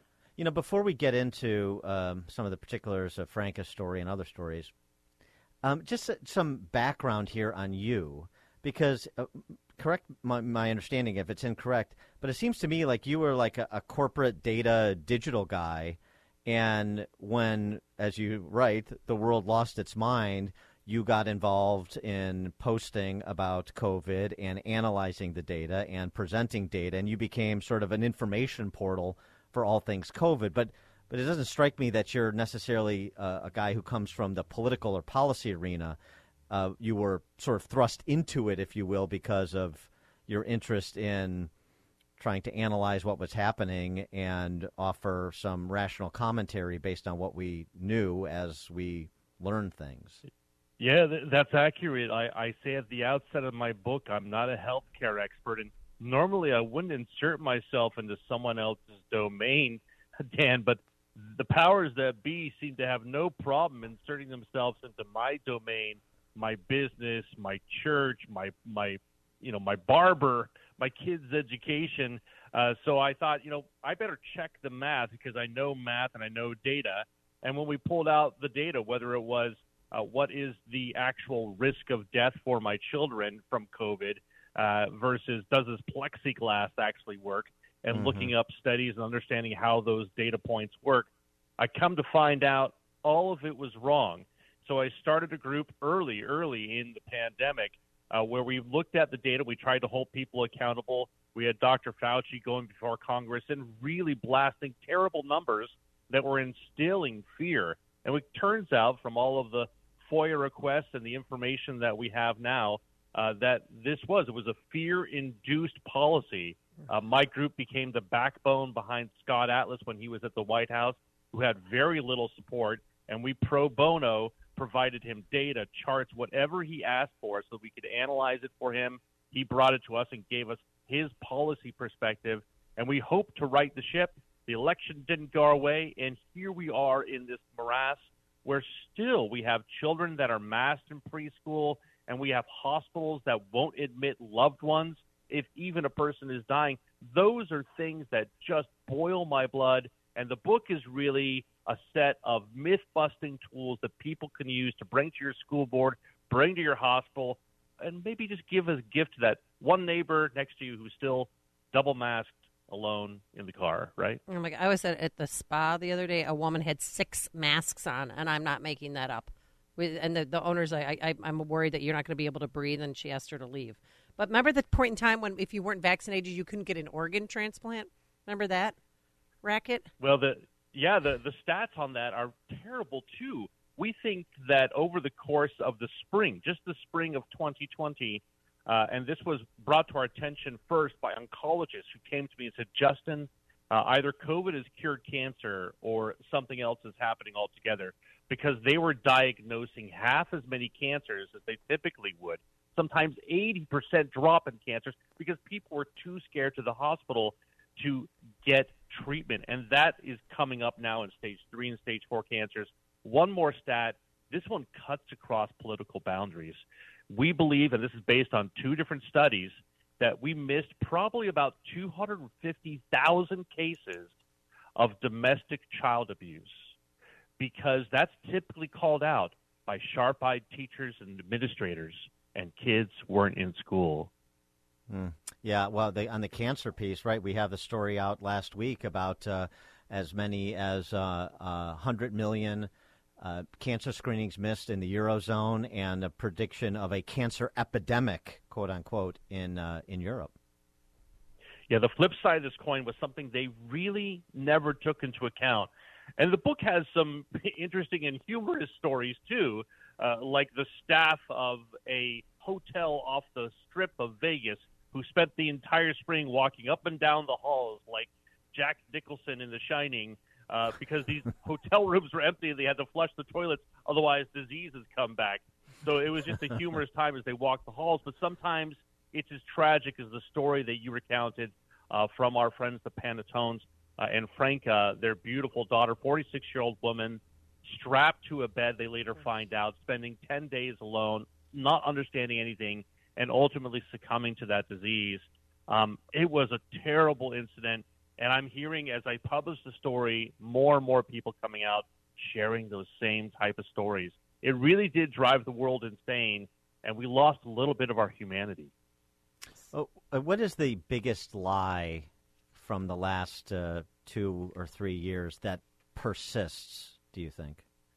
Well, I think the biggest impactful lie that was out there was a terrible assumption right at the top.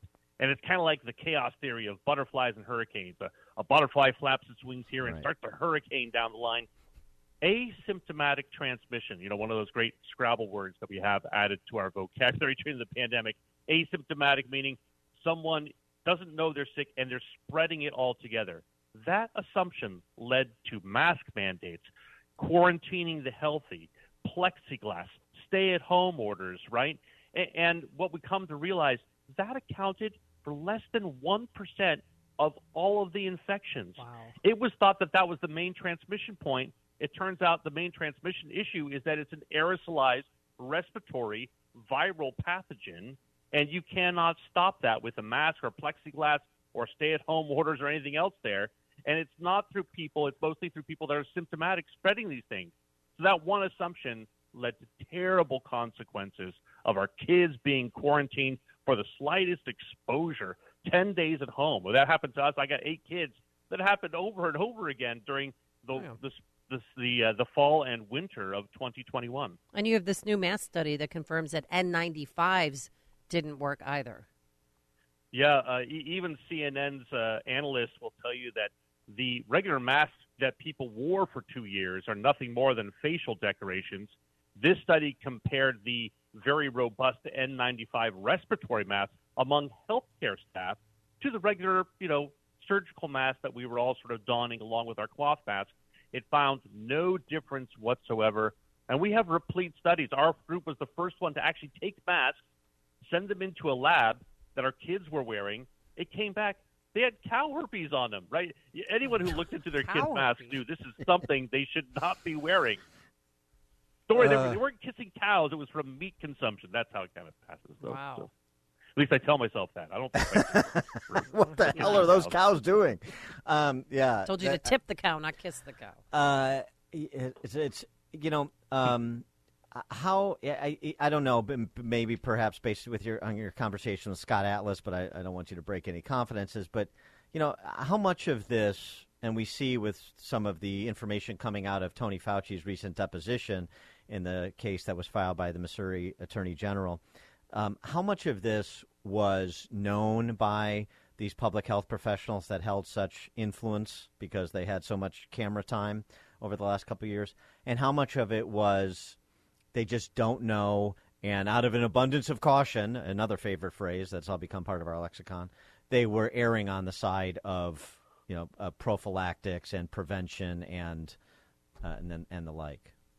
Well, Scott was making so much progress with the details and studies he was able to bring to bear and showing, the flip side of the coin, that Dr. Fauci and Dr. Birx would just not show up to these meetings anymore. But when he would catch them, he'd try to impress upon them, can we change the policy? I asked Scott one time, I said, maybe they're just having trouble saving face. And he stopped me. He said, no, Justin, a lot of these people are dumb. They don't know what they're doing. And so I would say there was some malice involved. There was some really bad policies. There's a good portion of this awfulness that was based on ineptitude. No, but with respect to Fauci, we know what he said about masks from that deposition, and then we know what he said about masks as recently as last week with his Fare Thee Well press briefing. You look good in a mask kind of thing to continue to promote the idea of wearing those facial decorations. Yeah, the hubris for this man is really something to behold. When you look through the emails and he's having conversations with his secretary about who is going to play him in the movie, and he suggested that she's going to have a great time because she'll be able to co-star with Brad Pitt. He pictured Brad Pitt playing him in the movie. Well, that was God, I forgot about that. That's sick. And that was after he and Andy Cuomo had fun. Who was going to be played by De Niro? Who was going to be played by Pacino? Those two COVIDine heroes. What a terrible scenario here that the people are dying in these nursing homes.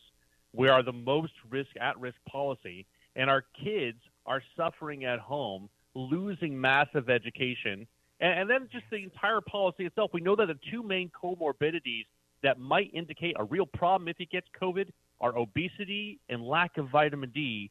So Dr. Fauci devised a policy to stick us all inside, out of the sun, eating takeout, putting on our COVID, 19 pounds, all of us here. And what a terrible consequence to our entire public, and especially the loss of trust. I know, and our mayor, she shut down the lakefront. She shut down the 606 trail. I mean, besides, putting caution tape and taking down basketball hoops at every park. So real quick, recently Twitter got rid of their COVID-19 misinformation. And I know that our good friend Emma Woodhouse, Jessica Hackett, she still hasn't been returned to Twitter. Were you ever taken off and then put back on? Yes, I was. Right after that fateful day, July 15th, 2021, when Jen Psaki and the Surgeon General admitted that they were using Facebook and Twitter by proxy to silence and censor us. Jessica, as you mentioned, is completely off the air. We hope to get her back this week. If Elon's promise is good, we'll see if that comes true.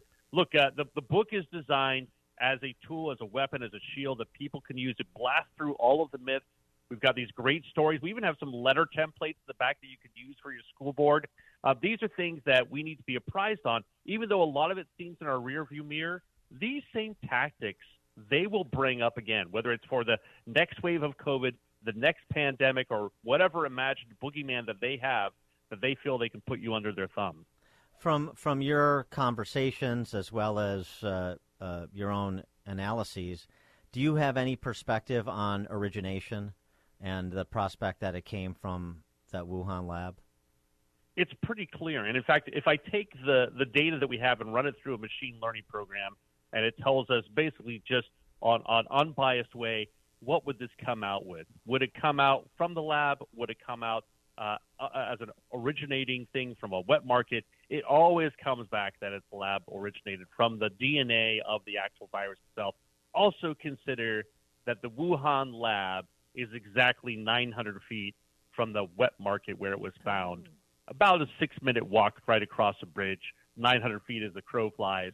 And from that, I must be just coincidence, right? I mean, look, these deduction points are pretty simple. And from the FOIA emails we have, you can tell Dr. Fauci and crew were very, very nervous. When those words first came out, he sent a note to his lieutenants and said, be by your phones. You're going to have instructions. You're going to have tasks to perform today. They were very concerned about this because they knew it would come back and haunt them. There may be worse things to come as the stuff starts peeling off and Dr. Fauci leaves his official government for his very, very prominent pension, the highest paid federal employee and pensioner in history. He is Justin Hart, Chief Data Analyst and founder of RationalGround.com. The book, Gone Viral, How COVID Drove the World Insane. And you can also get his writings at covidreason.substack.com. Justin Hart, thanks again for joining us. Appreciate it. Dan, Amy, thanks so much.